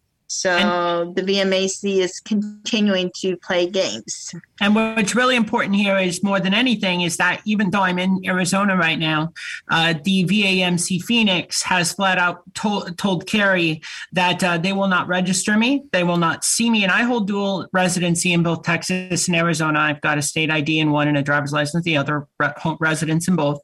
The VMAC Phoenix has told Carrie that they will not register me, treat me, or do anything with me, and that I am not, as a 100% permanent and total veteran with residency in Arizona, I am not welcome at VAMC Phoenix. Jesus Christ. Like, oh my God. The VA giving veterans a second chance to die for their country since 1930. Yep. And this is exactly why I started. I don't know if you mentioned earlier that you were reading stories on Facebook. I actually created a page a couple of years ago and started exposing, including recordings and stuff like that, of my nightmare. It's called VA House of Shame on Facebook. And I encourage everybody to post pictures of the VA employees and tell their stories out there, because there's a lot going on. And The only way that we are going to able to make a change is if we become an army of one. I hate to use that terminology, but we need to join forces. Yeah. We need to be united, and we need to call them out. I mean, we know about there's a yellow billboards out in certain locations. One I know is out in front of Phoenix and stuff that has been posted up. I don't know if you want me to say exactly which. I don't know if you want me to say what they're saying, but we all know the VA is lying. Vets are dying every day. I'll say it. VA is lying and veterans are dying. And they're in Phoenix, they're in Chicago, they're in New York City, Atlanta, Houston, LA. The big billboards, billboards that a private company is paying to put up across the street from VAs all over the country. And they're bright yellow. We have it on our TikTok page. Veterans are lying, or VA is lying and veterans are dying. It's true. And, people like us, they don't want to hear it because, as you've mentioned, people are going to say, well, you're just wanting to get quote unquote clout, or you probably done something to deserve them to deny you, or this, that, or the other. And they don't care until it hits mainstream media. When it hits mainstream media, oh my God, we need to do something. And then it goes away. And it's not an advocacy thing. It's not we need to bring this to light. This is happening. People know it, and they don't care unless it's happening to them. That's the problem. It's just go ahead. I'm sorry, I didn't mean to cut you off. I call it camouflage syndrome. With the Outpost, I wanted to put a name on it. I say I have a yellow ribbon bumper sticker on my car that says support the troops. But, and I share this really great story and I got to witness this firsthand as part of an experiment once. They had a veteran in a pair of blue jeans, a pair of combat boots, camouflage hat, grunt style t-shirt, totally tatted up with military tattoos, walk into a restaurant, sit at the counter. No one walked up. Nobody said, thank you for your service. Nothing. The moment a gentleman walked in a uniform, sat down at the table, his food was paid for. He was treated like royalty. Someone gave up his chair for him. And 10 people walked up to thank him for his service. I call it camouflage syndrome. It's like magically you get that DD-214 and everybody forgets that you exist, or it's you're using this for clout, or very much so what you're saying. And I've dubbed it camouflage syndrome. Yeah. Well, we talk about a lot of different issues that happen, not just in the country, but around the world here, depending on which show we're doing tonight. It just happens to be the VA is fucked up. I've referred to it as we're not living a Disney fairy tale, and we're not. But people want to sit here and live this happily ever after, and you can't. This is fucking reality. This isn't Kim Kardashian reality television. This is fucking reality. It's unscripted, but people have a script they go by. You know what I mean? And the fact that we have to sit here and scratch and claw and bleed and cry and moan and bitch and scream and go to the links that you have, that I have, that Google and Six and all these other veterans have had to go through, and still, there's nothing we can do. Oh, the VA's bad, aren't they? Man, I didn't know they were that bad. Oh my God, did you see in the news where this veteran was found dead in the hallway of a VA? That's just terrible. We should do something about that. Why the fuck are you doing something about it? My personal favorite was the liquefied bodies in the morgue at Heinz VA in Chicago. Yeah. And that's happening in America. If anywhere, I would think it would happen in fucking Cambodia or some shit. It's America it's happening in. This isn't, some fucking drug cartel backstreet alley in Mexico. It's fucking America. But, but they don't care. Exactly. And what is even more disgusting is that you have a veteran requesting accommodations for their disabilities, whereas right now we have 37,000, if not more, VA employees who are unvaccinated, and that they are requesting accommodations through the VMAC or the VHA as an exemption, as an accommodation, which means that about 700 VA employees in each state is not vaccinated. And that was released by the Secretary of the VA in his press conference on the 18th of January 2022. Yeah, so what's great is the VA employees are getting COVID exemptions, but me as a veteran, I get none. That's just fantastic, isn't it? Yeah, exactly. Rules for thee and not for me. They don't care. Yeah, it's true. They don't care, and I mean, I've said it before, and I'll say it again. I posed them with a really fantastic question last week. I reached out to Brent Kracky and I said, I got a great question for you. I said, tomorrow, we have a lot of veterans that have lost limbs and are wheelchair bound. And I said, tomorrow, if the government announced, if a policy was put out by the White House that said, due to COVID-19, we can no longer utilize elevators as because of social distancing, you're too close in an elevator. Therefore, everyone must take the stairs. If you're in an elevator, you're less than 6 feet apart. So you must take the stairs. What would you tell a quadriplegic veteran who came in and was requesting accommodation to utilize the elevator because they have no legs and arms? I posed this question, and he said, well, I don't understand how it's applicable. And I said, well, my hearing aids, my interpreter, my ability to read lips is my wheelchair. And he just kind of stopped. There was this awkward moment of he said nothing. And I said, oh, makes sense, doesn't it? Yeah. Well, that is the exact argument I have given veterans over and over again regarding service dogs. Is legally, per the Americans with Disabilities Act, it doesn't matter if it's a dog, a wheelchair, a hearing aid, an oxygen tank, a limb, it doesn't matter. An assistive device is an assistive device, and you are to be accommodated, period. And somebody said, well, the ADA doesn't apply to the VA. And I said, you're right, it doesn't. But it does apply to the veterans who are American citizens. We have those rights, and the VA has the responsibility to uphold those rights, even though the physical rules about sidewalks and curbs and rails don't apply to them. And that's exactly what I said. I told them, I said, your VHA policy, unless it is a CFR, is not law. ADA is law. CFR is law.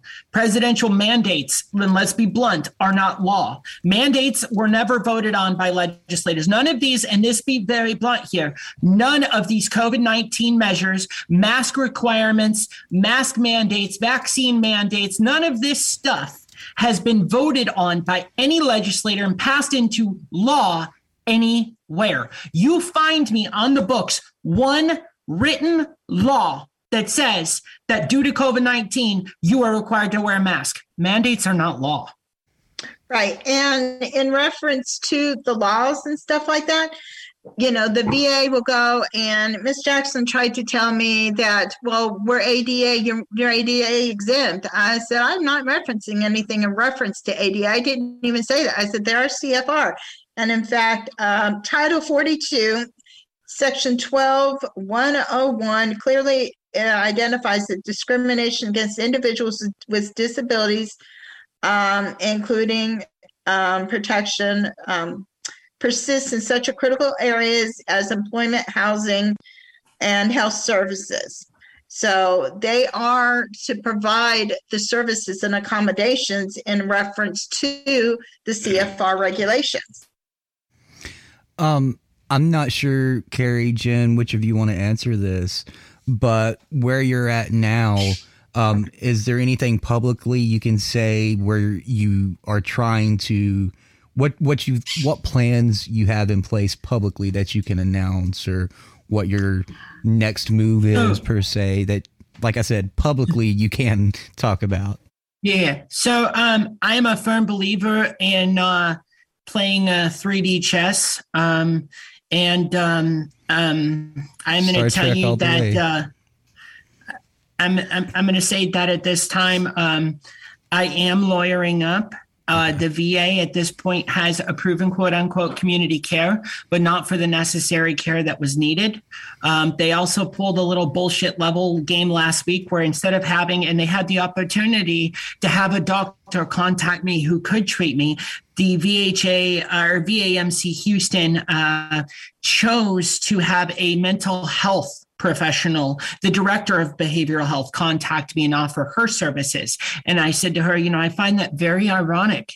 Obviously we know what they're gearing up for. The same old they try to pull with all the veterans who file lawsuits against them. Right. And I said, it's really interesting that they have the director of behavioral health contact me instead of like the director of otolaryngology, the director of ENT. We have a CT that says there are 2 tumors here. Clearly, there's a medical problem. I says, I'm a firm believer and supporter of Mission 22, things like that.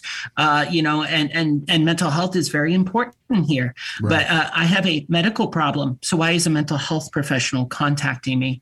And I picked up on it right away, and I was very strategic in the conversation with her I had. And I said, imagine if you were my mom, how irate you would be right now. So I'm going to tell you that there are numerous legislators involved. Okay. And some of them I'm very frustrated with, i.e. I live in Pinal County, Arizona. If anybody knows anything about Sheriff Mark Lamb, he's about as constitutional as they come. He's the guy famous for standing across one of our county roads with a rifle in one arm and a copy of the Constitution in the other and saying, I'll celebrate Thanksgiving with whoever I want. We reached out to him and we've gotten zero response. You have Carrie Lake, who is, at a rally 10 minutes from my house with Trump last week. She's saying, if I become governor of Arizona, I know one person I want to lock down, and that's that lying scumbag Fauci. And we've reached out to her office and gotten zero response. There's some of these legislators who would really benefit from, having my story at the forefront of some of their stuff, especially the ones that are very anti-COVID. We have gotten very little response from those individuals. But I will tell you that, and I won't say publicly their names, there are some players that my team, I have a team of about 25 folks who work for Longhorn Paranormal. By the way, to sum up confusion, for anybody looking into us, we are rebranding right now for season 3 as Ghosted 360. But we have about 25 folks who work for us.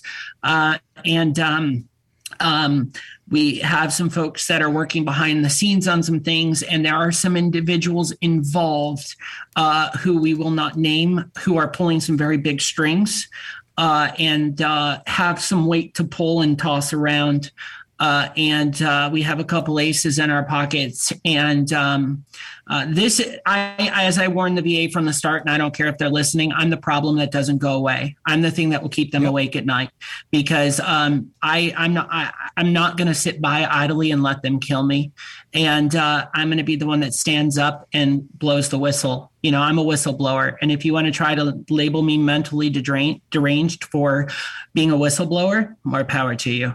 But the one thing that I will warn them, and I'm sure they're listening, they knew we were going to be here tonight. Just remember that I'm a public figure and I have a TV show and I'm constantly in the public eye. My mental status is pretty well determined. So with that said, we have some folks that are who are really digging into this. We are lawyering up, and we will be, we've already submitted an intent to sue, which we've put out publicly, and we will be filing them with a lawsuit. We will be using those funds for Longhorn Outpost and our Justice for Warriors. And we're going to make sure that we utilize anything from a lawsuit that we obtain to acquire these stories, to utilize those funds to assist other veterans. The big hurdle I have right now is I was supposed to have these tests yesterday, but because of failure of community care yet again, and the VHA, both Phoenix and Houston, I didn't get my tests. Well, the only thing standing between me and my test right now is $8,000. And if I had that $8,000, I could have had my tests, and I could at least know if this is cancer or not. It's a very scary thing to think at 32, I might have cancer. So my goal is that we are able to bridge that gap with anything we win from a lawsuit, that, we start working on these veteran stories. We get people like Carrie on board to fight for these veterans on our board. Jen's full name, we'll put it in the message. We get people like Carrie and some folks that we want to bring on board to start taking care of each of these veteran stories that we're receiving individually. And then if there is a situation like mine where there's going to be a several week gap, I don't care what the financial cost is. Technically, their VA already paid for it. And so we're going to take that money and we're going to make sure that that veteran isn't stuck in limbo for 6 weeks, 10 or 14 months to get the care. We're going to say, okay, you know what? We have confirmation that Mayo's treating them. Here's the $8,000. We'll pay it directly to the account. And so we're going to use those lawsuit funds to push right back. So I have big goals and big ambitions, and this is far from over. And they may get me to settle or sign a gag order on my case, but there are hundreds of other veterans that we will represent. And Longhorn Paranormal, Longhorn Outpost, we will make sure that those stories get heard. Well, I'm going to speak on behalf of DV Radio staff and listeners, and if they don't like it, they can fuck themselves. But I think they'll all agree. We 100% will back you. Be right there beside you. Got your six. We'll be right fucking beside you. Love to work with you guys on any level. I don't care what it is, even if it's just, hey, we need a resource. Oh, okay. We don't care. That's what we've done since day one. That's one of the reasons DV was created is to help veterans with our dark humor, but then it evolved into resources and other things, and radio is the number one thing now. So if there's anything we can do working alongside you, JJ, any of us, just let us know. Definitely. No reason to hesitate on any avenue whatsoever, because we've been through the system. We know what you're going through on that front. The level and extent, no. And we wish we could have a fucking reset button. People wonder why I didn't want to go to the VA to begin with. Yeah. Hey, yeah. You know, I just thought of a solution. Do any of you guys have a Staples near you? It's about 30 minutes down the road, but I think we don't have a Staples anywhere near us. But maybe if somebody, if somebody puts an easy button in a box and mails it to me, I can smack it. Fucking Six has one. That fucking asshole has one. He's not used it in a while, but that dick face used to press it all the goddamn time during the fucking show, and it was so loud. Yes, Anna. Add DV Radio to our map. Drop DV we have Radio. Like 5 easy buttons somewhere around here. My God, I'll never. We also forget. have a no button. Yeah, I'll never forget. Like he fucking would hold that up he'd hold it up to the mic, not away, right up to the mic. So it was all distorted and shit, and it hurt everybody's ears. And it was like, really? But no, on a serious note, we, damn, there's no words to describe it. Abhorrent, disgusting. You can go down the list. There's not enough words to describe it. This is right now. I'm kind of enraging. Right now, I'm kind of in this weird vicious cycle. Like a week and a half ago, I was super bad. And so like I said, my hair is falling out. My nails are brittle. I'm wearing a winter beanie now all the time and keeping my hair up, because just brushing my hair, I'm just pulling it out in clumps. And so I kind of am going through this vicious cycle now where I'm constantly exhausted. All I want to do is sleep. I start to kind of circle the drain and get really bad. I actually got so bad last week that on the fly, I had Steven update my will, because I was laying on the couch, like thinking I was about to die. And then now, the last couple of days have been a little better. I'm still in a ton of pain, but I've been a little better, and I ate a little bit and it was good. And then last night I started to hurt again. And I think I'm starting to kind of circle the drain again, so it's kind of like a roller coaster. I have ups and then I have these really, really severe downs. So all of our content, like I said, our TV show, everything's on hold. We have people, I got to wait all the way till December. Yeah, we put a December 1st date on our next season of content because we just don't know. And we don't want to give people false promises, Right. So it's really a difficult situation all the way around. But the one thing that I do know, and Carrie constantly reminds me, is she has helped me mellow out quite a bit. I'm definitely the warrior type. I'm like balls to the walls. You want to mess with me? Let's go, but she's kind of had to pull me back a little bit and calm me down, and the one thing she constantly reminds me is you're not the only one going through something like this right now. And every day her and I talk and she gives me these little bits of inspiration. Like I have to say this publicly. I could not have gotten a better VASO rep. Like seriously, guys. She has figured out my little subtle nuances, things like what makes my PTSD triggered. She asked me a question and I told her a story and she goes, I knew it. She pays attention, and that's huge, and the one time I had a problem with her, I said, Carrie, I don't think you're doing this right. This is how I feel. And she let me voice that opinion. It wasn't, screw this, I quit, go find someone else. She actually, I was frustrated about something. She heard, I'm going to tell you that even in the darkest corners of what I'm going through and the shadows around my eyes right now, God Almighty, I look sick. I have an amazing team. I took an entire week where I couldn't get off the couch. I didn't text anybody who works for me, and all my employees were still here. I have an amazing team of people who work for me and are working with me. And I have to say, I'm in lieu of everything I'm dealing with, I'm extremely blessed. I'm right there with you.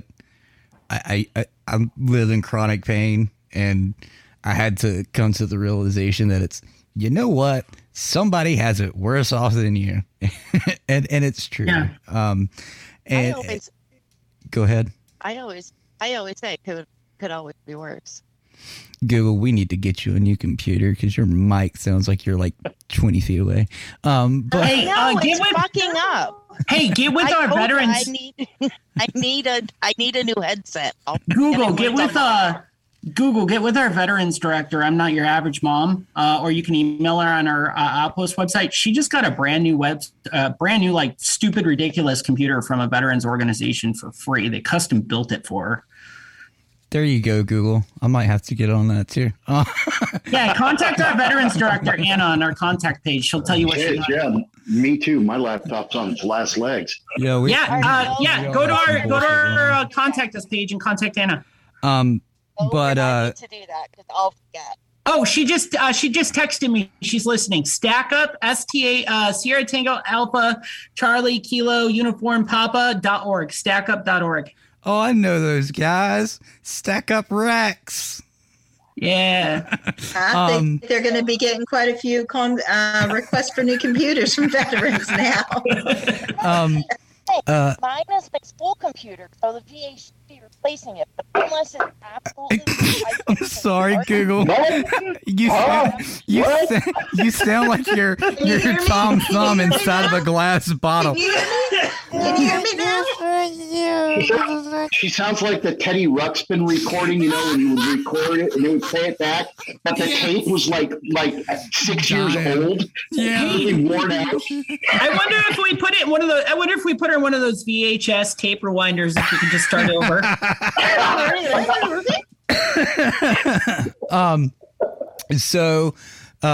With everything that you've let everybody know, what can people do to help you support what's going on, help spread the story, et cetera, et cetera? What can our listeners do to help you all?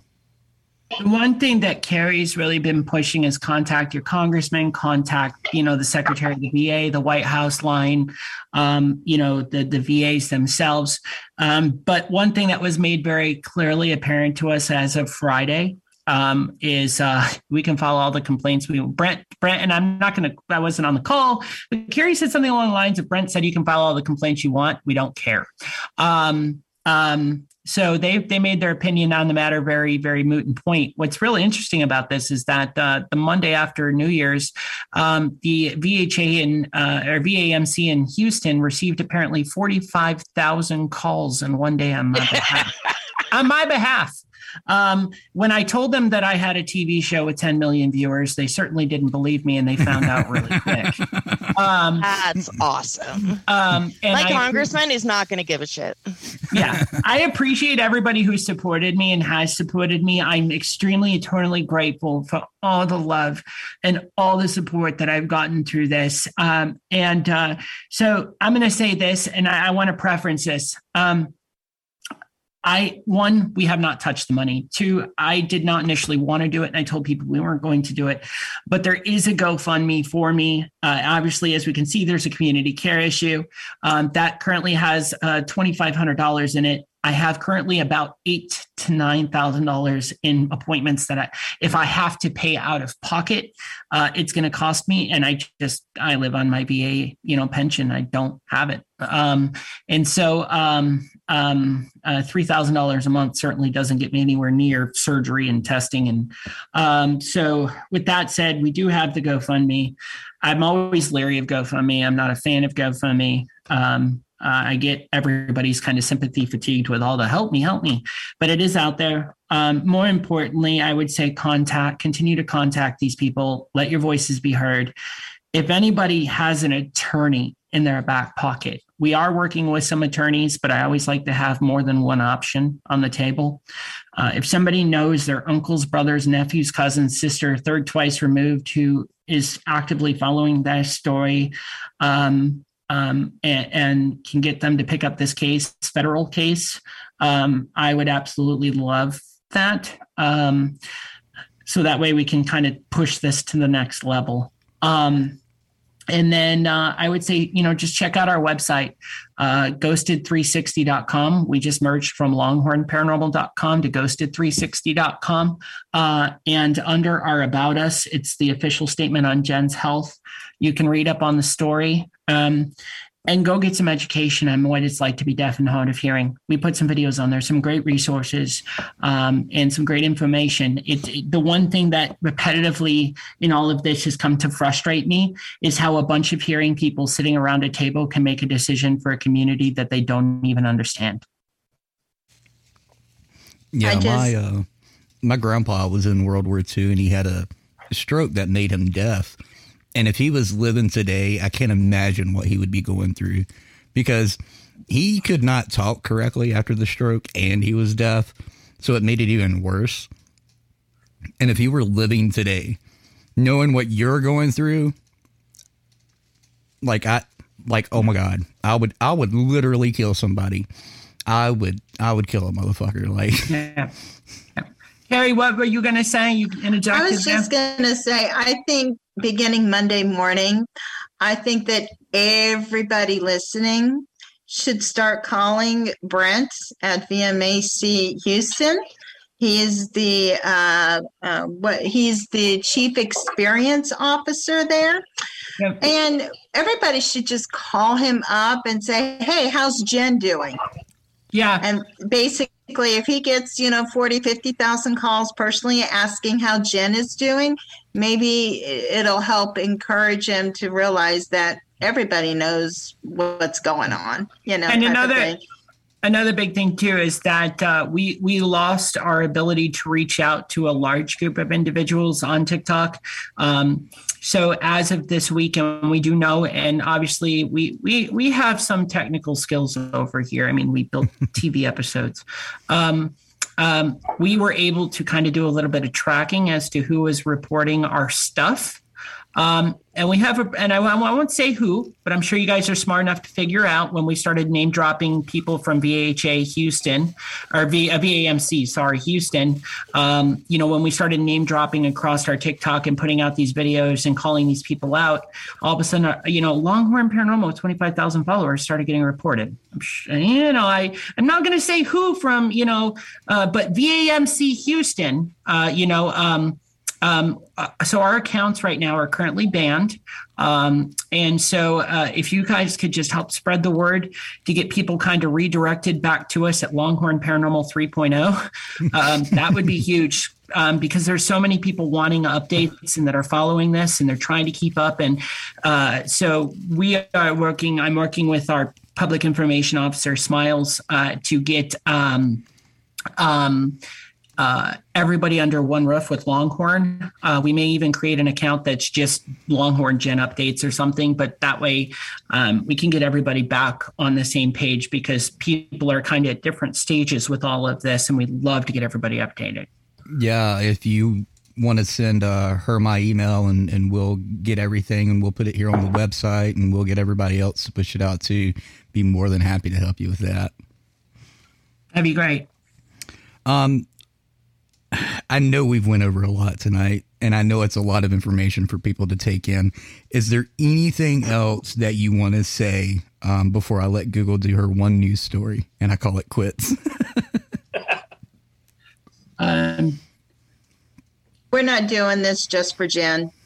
We're doing this for all veterans, so that all veterans have a voice, and so that it will help to promote change within the VMAC systems to help bring reasonable accommodations to the population within the Veterans Administration medical centers. The only thing I want to say is I want to mirror what Carrie just said, because it's almost, her and I discussed this, extensively, of how I want this to look. And yes, the other piece of this is in the crazy world we're living in right now, I just want to remind people that there is a fine line between insurrection and freedom, and it's who wins. Let me say that again. There's a fine line between insurrection and freedom, and that is determined by who wins. Our founding fathers won. That's why it was called freedom. And the moment we stop fighting for freedom, we lose it. No matter what it looks like, whether it's somebody's rights, whether it's the Constitution, whether it's people's Bill of Rights, whether it's standing up against violations of the oaths we took. And I want to remind every single person working at the Department of Veteran Affairs that's a veteran. They took an oath to uphold and defend the Constitution against all enemies, foreign and domestic. And in this day and age, it appears that we have many domestic enemies to the fundamentals of American beliefs and ideology. And lest me remind them, their oath has no expiration. And doing the right thing is doing the right thing. I don't care if I lose everything. I don't care if I lose it all. I don't care if I lose my TV show, my cars, my trucks, my home, my freedom. I don't care if the VA bangs through my door and takes me away in the middle of the night in handcuffs because of this. I'm going to do the right thing, the morally right thing, the thing with values. I'm going to stand up for my rights. I'm going to stand up for freedom, and I'm going to stand up for my fellow veterans. And I'm going to say, I took an oath. I learned at a fundamental level, day one in boot camp, that you're my battle buddy, and we don't leave anybody fucking behind. So if they want to start a war, then they can start it. But I'm not going to comply. I will not comply. Come and make me. I really wanted to just yell preach, sister, that entire time. But you're exactly right. You are. I mean, 100%. There's no ifs, ands, or buts about it. I cannot thank you enough for coming on, Jen, Carrie. I can't tell you enough what an honor and pleasure it is to be able to sit here and talk with you two, and let others know about your story and the horrific bullshit that something that was promised to us is being outright denied to you. And the fact that it is happening to you and to any veteran for that matter, goes against any oath we ever took to defend this country. And there's other, short of going in, as Carrie said, an outright army and saying, you're going to do something or we're going to do something. Short of that, our hands are tied as far as doing something that avenue. Yep. But just I want to absolutely clarify. I am not proposing violence here. Yes. And that is something that from the start, I want to reiterate this. I do not want to be the source of any violence against any government agency, especially in this day and age. Mm-hmm. Okay. What people do organically, what people do for freedom organically is up to them. I think we all kind of, a recent poll came out, and I'll quote a news article here that stated that 98% approximately of Americans are ready for a war in this country, civil war, more specifically.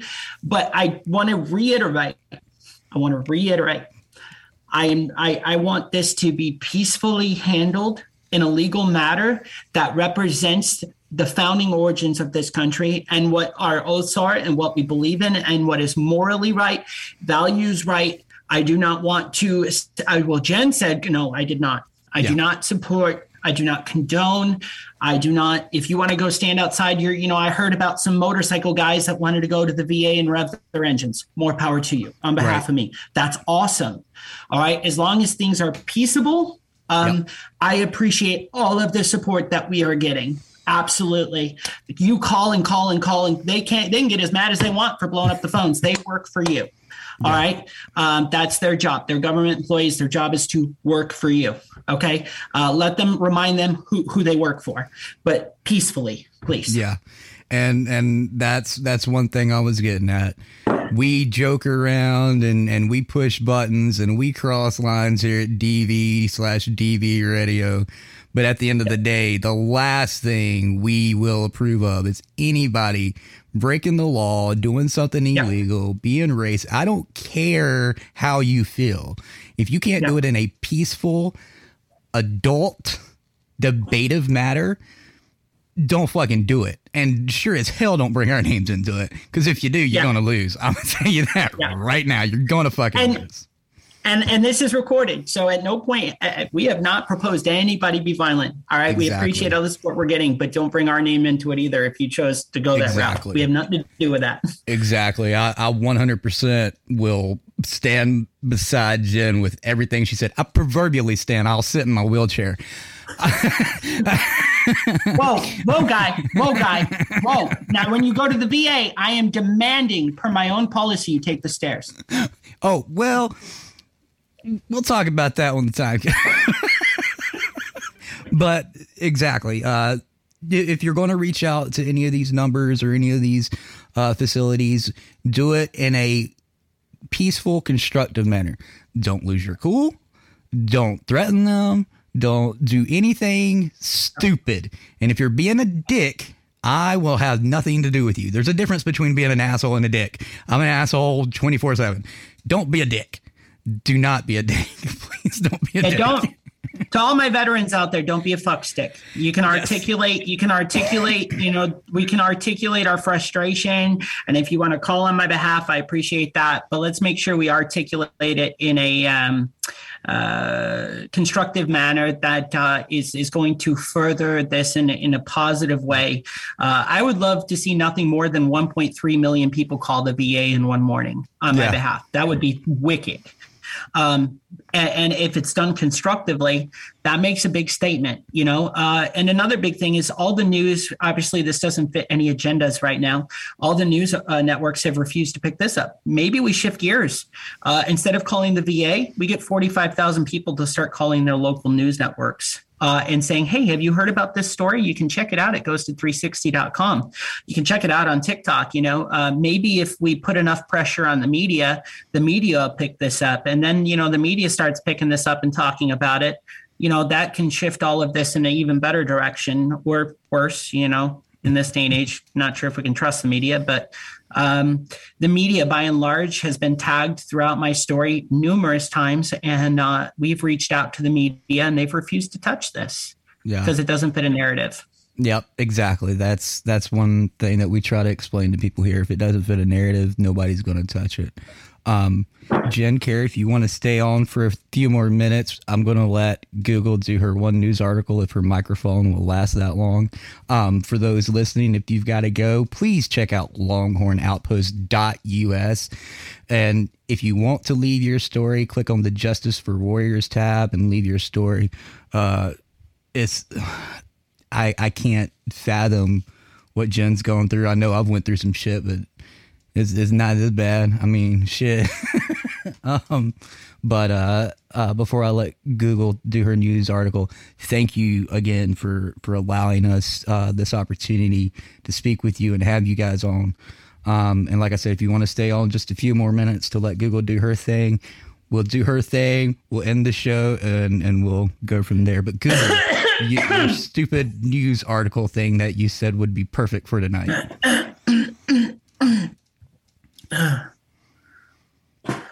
Google, is your mic working? Of course it's not. Google. Working now. Oh my God. Okay. It'll be super duper fast. So Jen, while you're dealing with all that stuff, there are kids in Virginia in the Fairfax County schools that are playing bingo, which is awesome, right? But not really, because they have to check these fancy boxes, and they include, if you're a native English speaker, then you check the box, comfortable walking outside alone, heterosexual, college in the expectation, you have your own bedroom,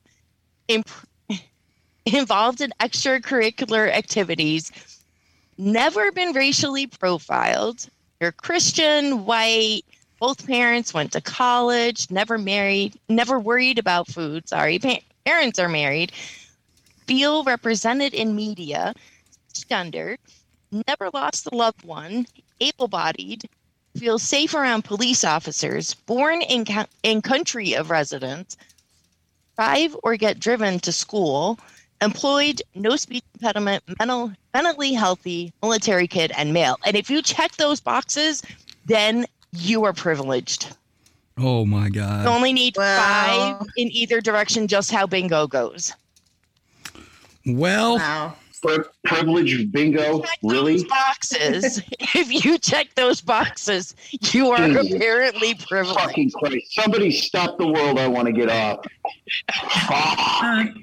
Hey, I'm pretty sure I'm only one square away from winning bingo on my Apocalypse bingo card. So, right? You are not wrong. And also the Hell in a Handbasket bingo card. That one's almost full too. Blackout bingo for that one. Yeah. Fucking That's my one news story of the evening. Well, Google, since your mic is working for the next 2 seconds, do you have any last things you want to say?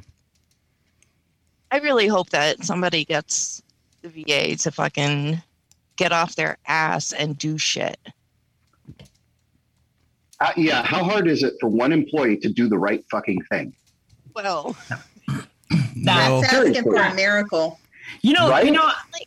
Actually, since this goes across the airwaves, I would like to put this out because I'm sure the VA is listening tonight. It would be absolutely incredible if the Secretary of the VA would just sign my exemption form himself, as well as my community care.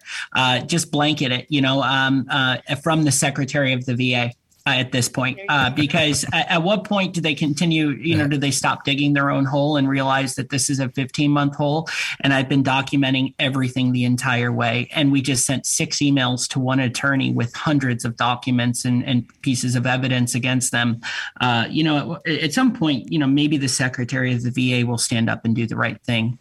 Yeah, I'm definitely going to send this to some of my contacts at my VA. One that's getting ready to I'm also going to be, also, by the way, I just broke 10,000 on my wood turning page. I will be making a video in the morning with Mr. Kratky's information and the number for the AMC Houston, as well as a link to Jen's story on the website, because this has got to Jesus fucking Christ. Yeah, this can't spread. I mean, at this point, we're verging on a requirement for emergent surgery, and fucking COVID hysteria is stupid, bureaucratic COVID hysteria.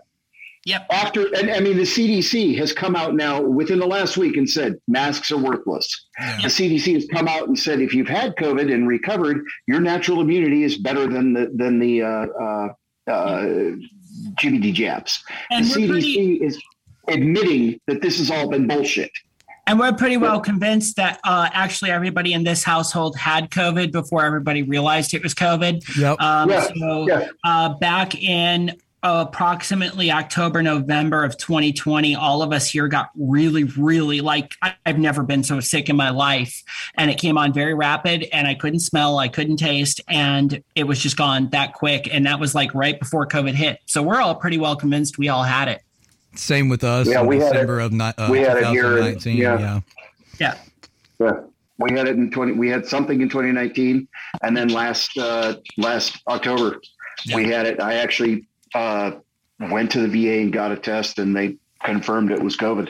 And it's funny. Yeah, my everybody throws husband and these I are convinced statistics. that he at least got COVID. Like he almost died sitting on the couch. I mean, everybody throws me these statistics, and I'm like, you want to talk statistics? I'm immunocompromised. I should have been dead the first 3 fucking months, you bitch. Fucking throw Right? stats at me. Go fucking take your percentages and stuff them up your fucking ass. I don't give a fuck. Yep. Well, did you guys hear about the 7?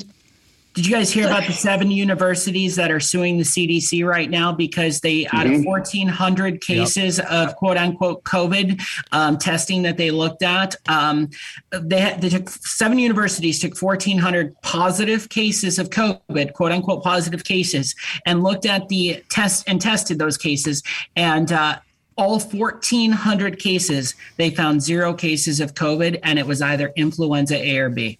Hey, you guys reckon since we're talking about this so much that we'll get there beside Joe Rogan and they'll want to cancel us now, all those 1,000 scientists that, sit at their fucking they've done everything they can to cancel TV anyway. Come on.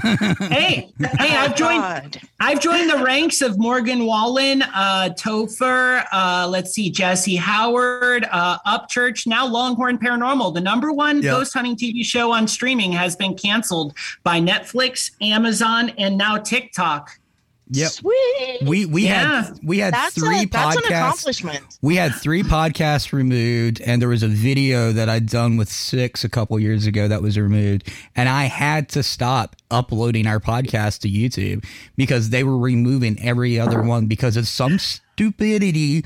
You went against the guidelines. It's like, go fuck yourself. Yeah. Safety concerns my ass. It's a fucking joke. God damn, I'd hate to see these people on a good day. Fucking Christ. Give them a lollipop. Oh, you're not supposed to take candy from strangers. Are you in a white van, sir? No, bitch. I'm just a fucking sucker. God, eat it. Anyway, off my soapbox for a minute. Hey, so while you're on that, I came up with a really fantastic idea. Once the COVID hysteria ends, for an entire year, I'm going to walk around by myself wearing a mask, and it's just going to say deaf on it. And every time a hearing person walks up to me to talk to me, I'm just going to start signing. And when they start getting all frustrated about how they can't effectively communicate with me and they're not understanding what I'm saying, I'm going to hand them a card and say, this is how I felt for 2 years. Yeah. No shit. Yep. Yeah. No. Just don't do it to me because I'll have no idea what you're saying. Hey, really quick, JJ, last words, and I'll move on to Lee.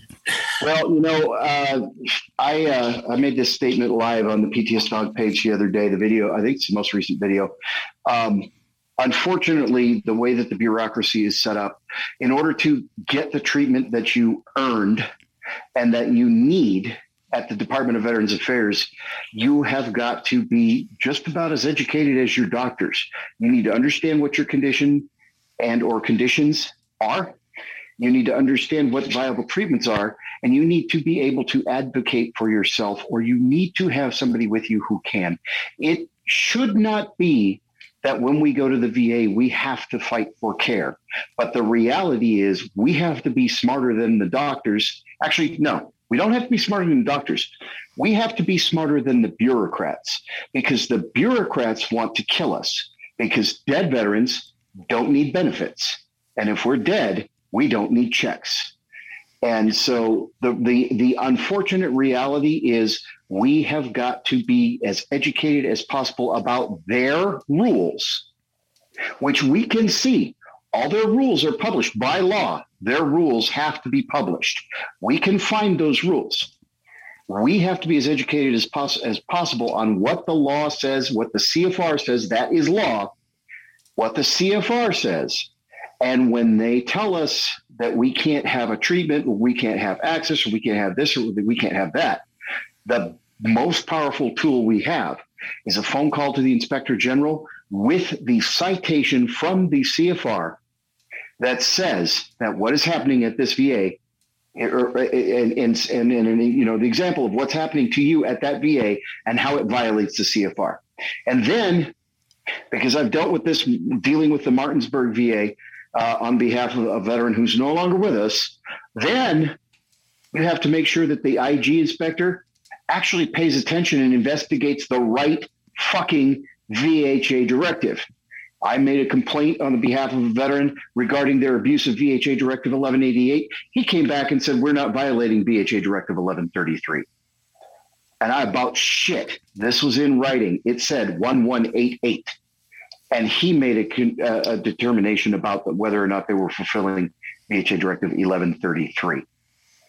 So even then, even though the IG exists, you still have to know more than they do. Yep.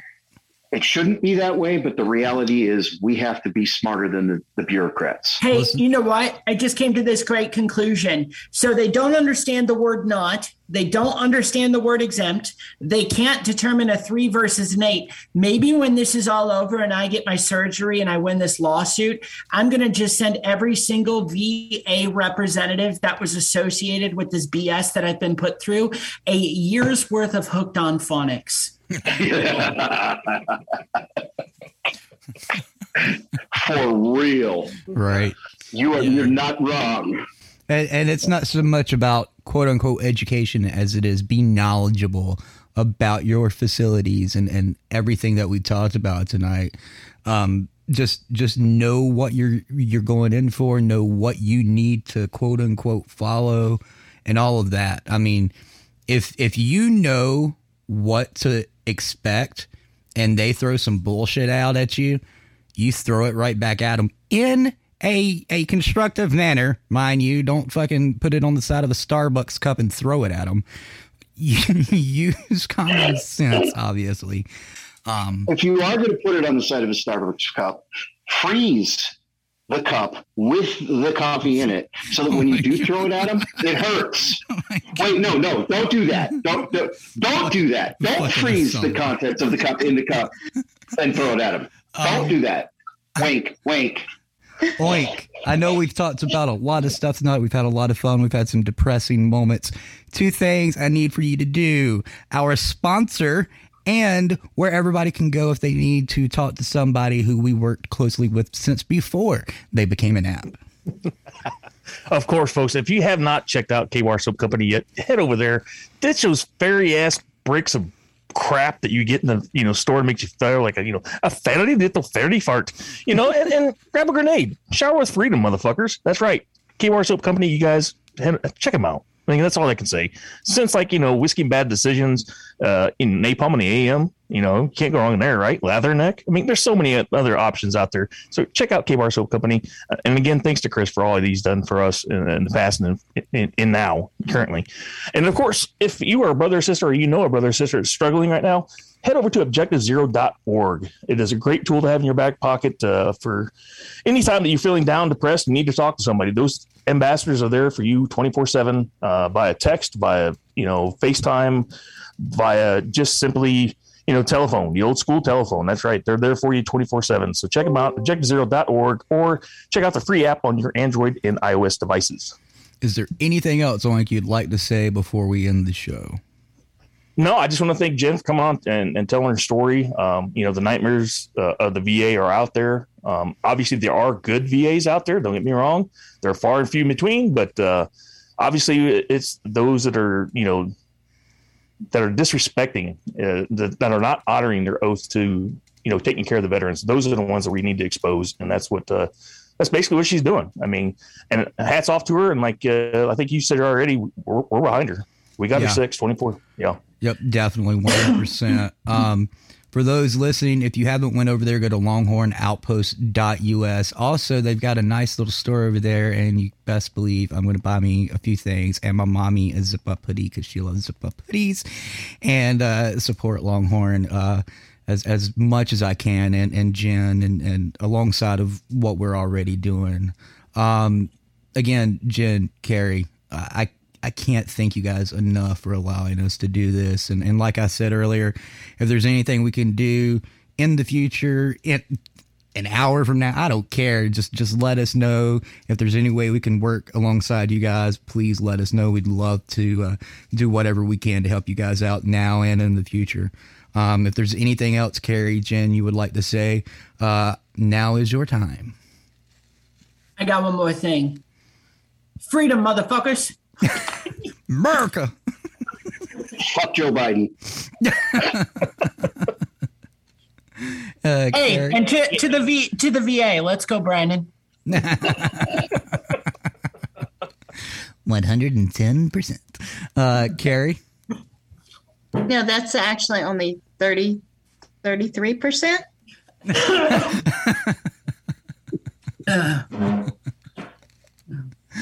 Oh, man. Appreciate you guys having us on. Really. Thank you. Thank you. No, it's our honor. It's our pleasure. We've not done a show like this in a very, very long time. It was way past due. And as I said earlier in the pre-show, I'd found you guys way, way before everybody started emailing me and messaging me. And then, my body was like, hey, Bo, time for you to feel like you're dying. And I lost track of time and all this shit piled up. And I'm sorry I didn't have you guys on sooner. I really, really regret that. But thank you for coming on and allowing us to do all of this tonight. We appreciate it. Y'all have a great night. You as well. For everybody listening, you have just heard Barrett's Talk right here on WDVR, DVRadio.net. I'm Boner Wood for Oink, JJ, Google, Sergeant War Dog, Mike Gordia, Jen, and Carrie. Until next week, Flatsickles. Bye-bye. Hit us up on Facebook and Twitter.